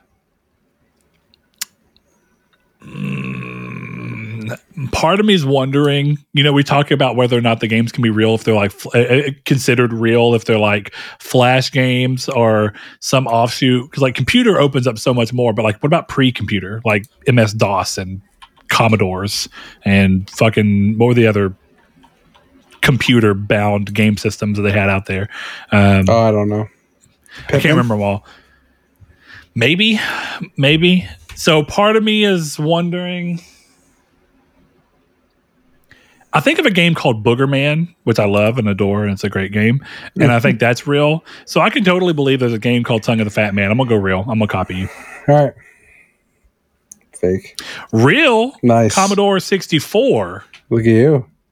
1989. I got to remember, there was Amiga. That's what I was trying to remember. Oh, okay. There you go. Amiga. That was the one I was trying to remember. Game number 11, Undercover Monster. 9-6. Fake. There's been too many reels in a row. Oh, has there? Real. It's like 3, right? Let's see. It was real, 2 in a row. Yeah, too many. Fake. Undercover Monster. I'm going to say real, and it's a SNES game. Okay, fake. Damn it. It's fake. Too many reels in a row, dog. Yeah, you're trying to look for patterns. All right, game 12. Miniature Harpoon Tail.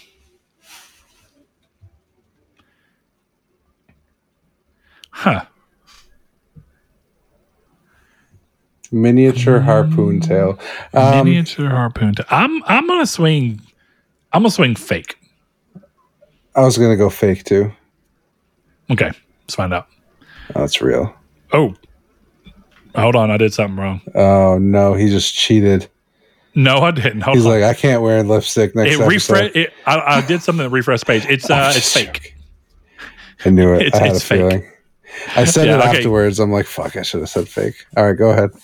It is Attack of the Mutant Camels.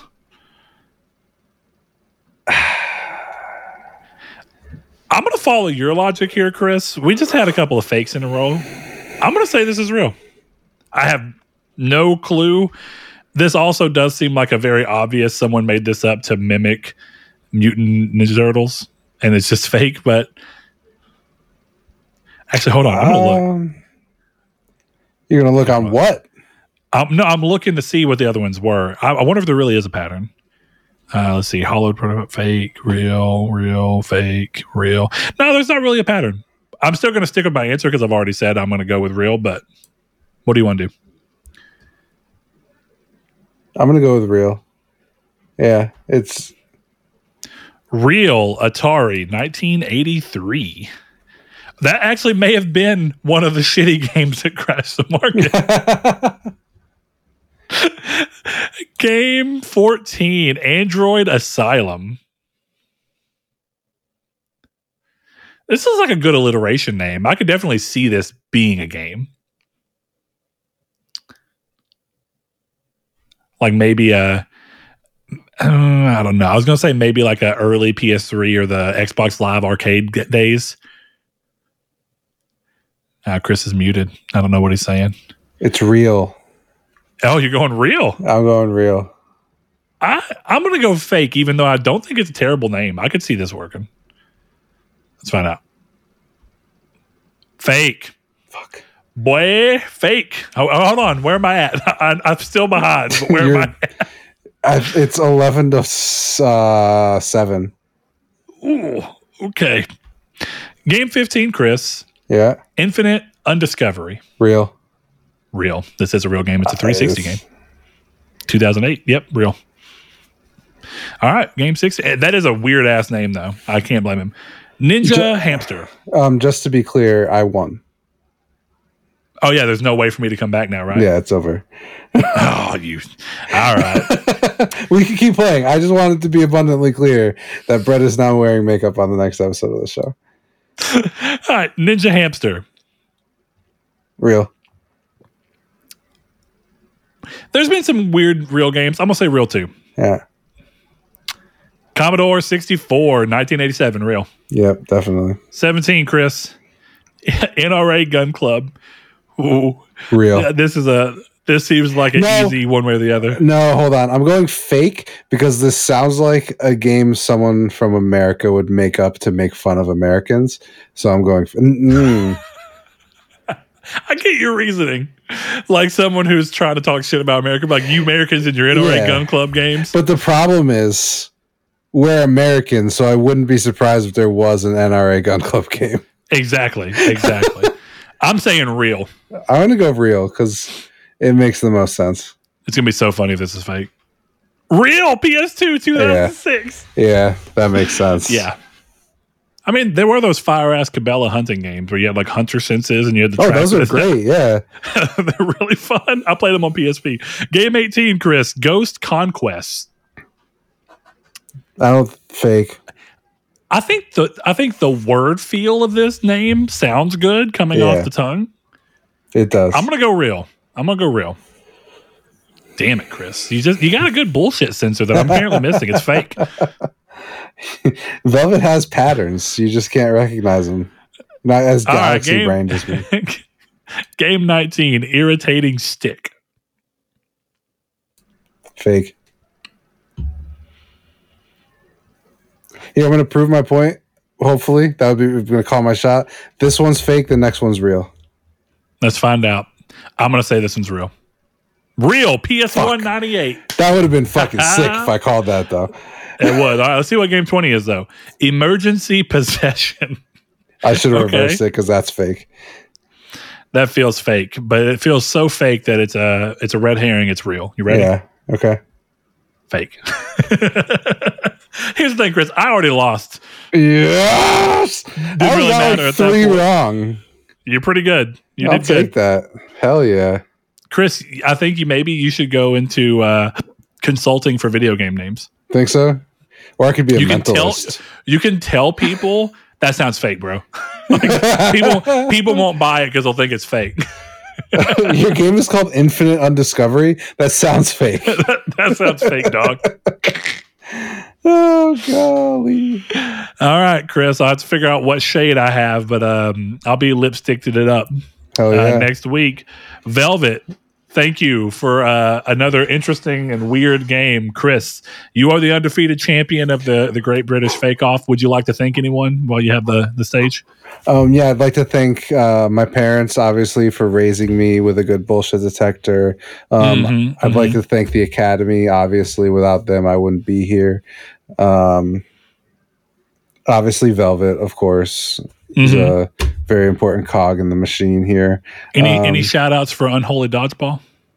No. I'm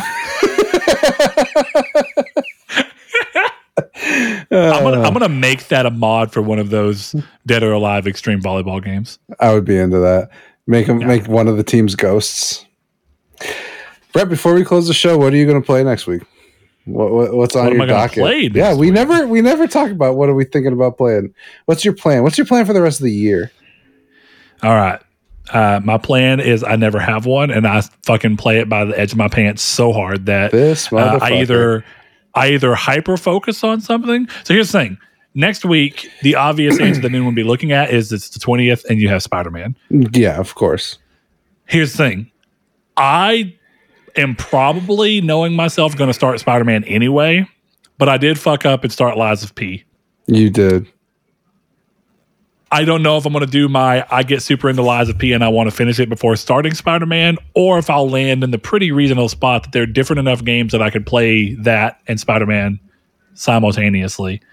The reason that there gets a cog thrown in that wheel, Chris, is that Baldur's Gate 3 is still very much on the table. Yeah, great game. And that starts to feel like I'm juggling too many games.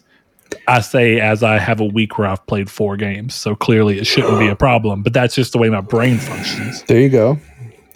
Okay, I respect that. That's interesting. Spider-Man. What do you think you have? Because I'll tell you this much. I've clearly proved my answer out from the fact that if you'd asked me this question last week, I would not have said that I'd be playing Gran Turismo 7, Lies of P, and Baldur's Gate 3. Baldur's Gate 3 is not super out, but I would have just probably been like, I'm still going to be playing Immortals. Yeah, that's fair. And you kind of did. I think if you hadn't had that glitch, you'd be in it. I mean, I'd be done with it either way at this point because I just have the trophy. I'm gonna get into Trepang 2 that finally came out. So I'll probably what game is this? Trepang? Oh, I might play Cocoon. It seems short enough that I could pull it off. You could, yeah. Trepang 2 is the fear shooter that we've talked about a couple times on the show. Oh shit! Yeah, that game looks awesome. Mm-hmm. Also, is it Trepang squared? I guess I've seen it both ways. Oh, it's stylized as Trepang squared. That's annoying. Just go with 2. So yeah, Trepang will be on there. Like I said, Assassin's Creed Mirage is something I would like to play, and I'm kind of in that like I want to play it now mode, but I don't know if it makes sense to play now. Well, what would you be not playing if you played it? You know what I mean? Like, what would it be stopping you from doing? The only thing I'm playing right now is Baldur's Gate, but I'm on a really hard fight that I'm kind of frustrated with. And I think that's kind of where I'm at, is like I want to break. So it might be like Assassin's Creed, Trepang, and then Spider-Man. Then it's like, all right, let me get this boss done and then move on in Baldur's Gate. Because I don't really intend to play more of that in like a binge format, because I think my playthrough is around 75 hours already. Like I'm fine taking a break for a while. So sure. I think if I end up falling into the Assassin's Creed trap, we'll see. And then Trepang and all that stuff. So wait, Chris, you know what I'm going to do right now? What are you going to do right now, Brett? I want to go spend my reward points on PSN credit Oh, you're such a good man. So that I can buy you Assassin's Creed so that you can ADD off into a game. That's so great of you. I mean, it's the least I could do, Chris. You accidentally bought a game I'm very much enjoying, so it just feels like Yeah, I mean, like, I don't know. I felt bad. Like I told you, I felt bad because you were originally going to buy it, and I was like, you can wait. And then, of course, it came out, and people around me are like, yeah, it's pretty fun. I'm like, fuck, I want to play Assassin's Creed. Yeah, you really surprised me. I thought since I was the one buying it, you were just going to be like, yeah, fuck it, I'll still let him buy it. No. So it surprised the hell out of me that you were like, yeah. Like, I thought, man, Chris must have saw something that he thought this game was like shit for him to have been like, yeah, I'm not even going to let him spend the money on it. I listened to Skill Up, and he was like, yeah, it's whatever. But like his review was kind of critical. So I texted you after. I'm like, you could just wait. And then, of course, like Joseph from Trophy Room is playing it, and people on my Twitter feed are like, oh, this game is awesome. And it's back to old Assassin's Creed. And, this tattoo is from old Assassin's Creed days. So, well, and that's the thing, right? Like, we talk about Skill Up every now and then because I think both of us don't get me wrong, I don't watch every single review that Skill Up or ACG put out. But for games I feel like a review is interesting on, I will go to them. I wasn't even really that interested in Mirage. It's kind of very passive. Like, I'm willing to play it since it's not this big, massive, sprawling 300-hour game. But with that said, it's not something that's like on the top of my list by any means. That said, as with all reviewers, they get it wrong, in my opinion, sometimes for my sensibilities of gaming. Yeah. We always talk about like ACG's Days Gone review, I think is just wrong. I think it is just patently wrong. But I respect it because, I mean, he at least lays out his argument. Even though I disagree with it, he did his work and he has his own feelings. And I'm sure that's how I'd feel about the Skill Up one for Mirage if I actually watched it. But yeah, I felt like Skill Up's review of Final Fantasy 16, which I watched after I played 16 because I already bought it and was going to get it. I was like, yeah, I disagree with this entirely.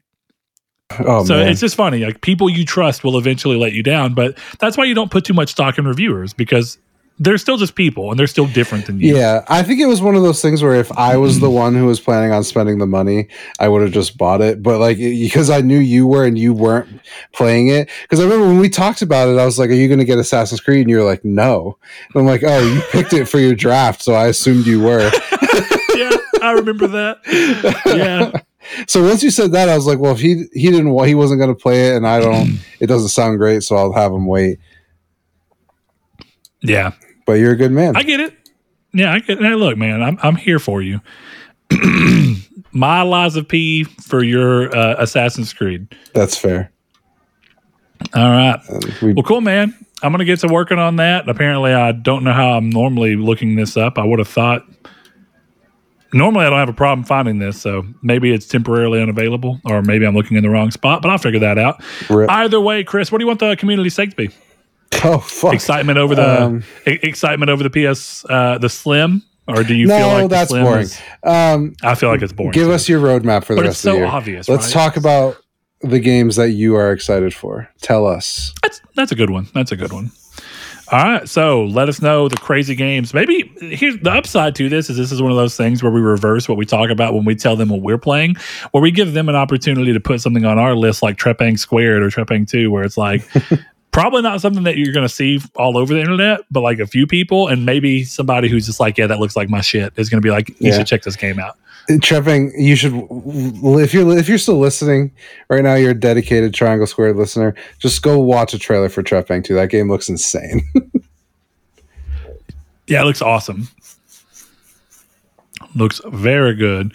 All right, I'm about to figure this one out. I don't know what's happening. But Chris, that is what we'll let them do. And as a shout out, like we always do, for our beloved patrons who stick around and are so great in helping us run this show, we would like to give them a shout out. So if you'd like to join them, head over to patreon.com/Nartech. Give as little as $1 per month to support the show. If not, we'd appreciate it if you're listening on a podcast service that lets you rate and or review. Please consider doing either of those so we can know what you do or don't like about the show. And you can let other people know whether you think the show is worth their time. With that being said, we'd like to end the show off with a shout out for Spencer. Brandon Edwards, Alex, Barry Rogers, Easton328, Aztec King, Lecheon69, The Lord Corgi, Bailey Robertson, Mark Schutz, Cypher Primus, Kyle Grimm, Rude Days 93, Kevin Bacon Bits, Danny Villalobos, Jehudi MD, No Fate, Josh Ayers, Derek Porter, Donovan Williams, Matthew Green, and Sean Santarud. Thanks to each and every one of you. See you next week.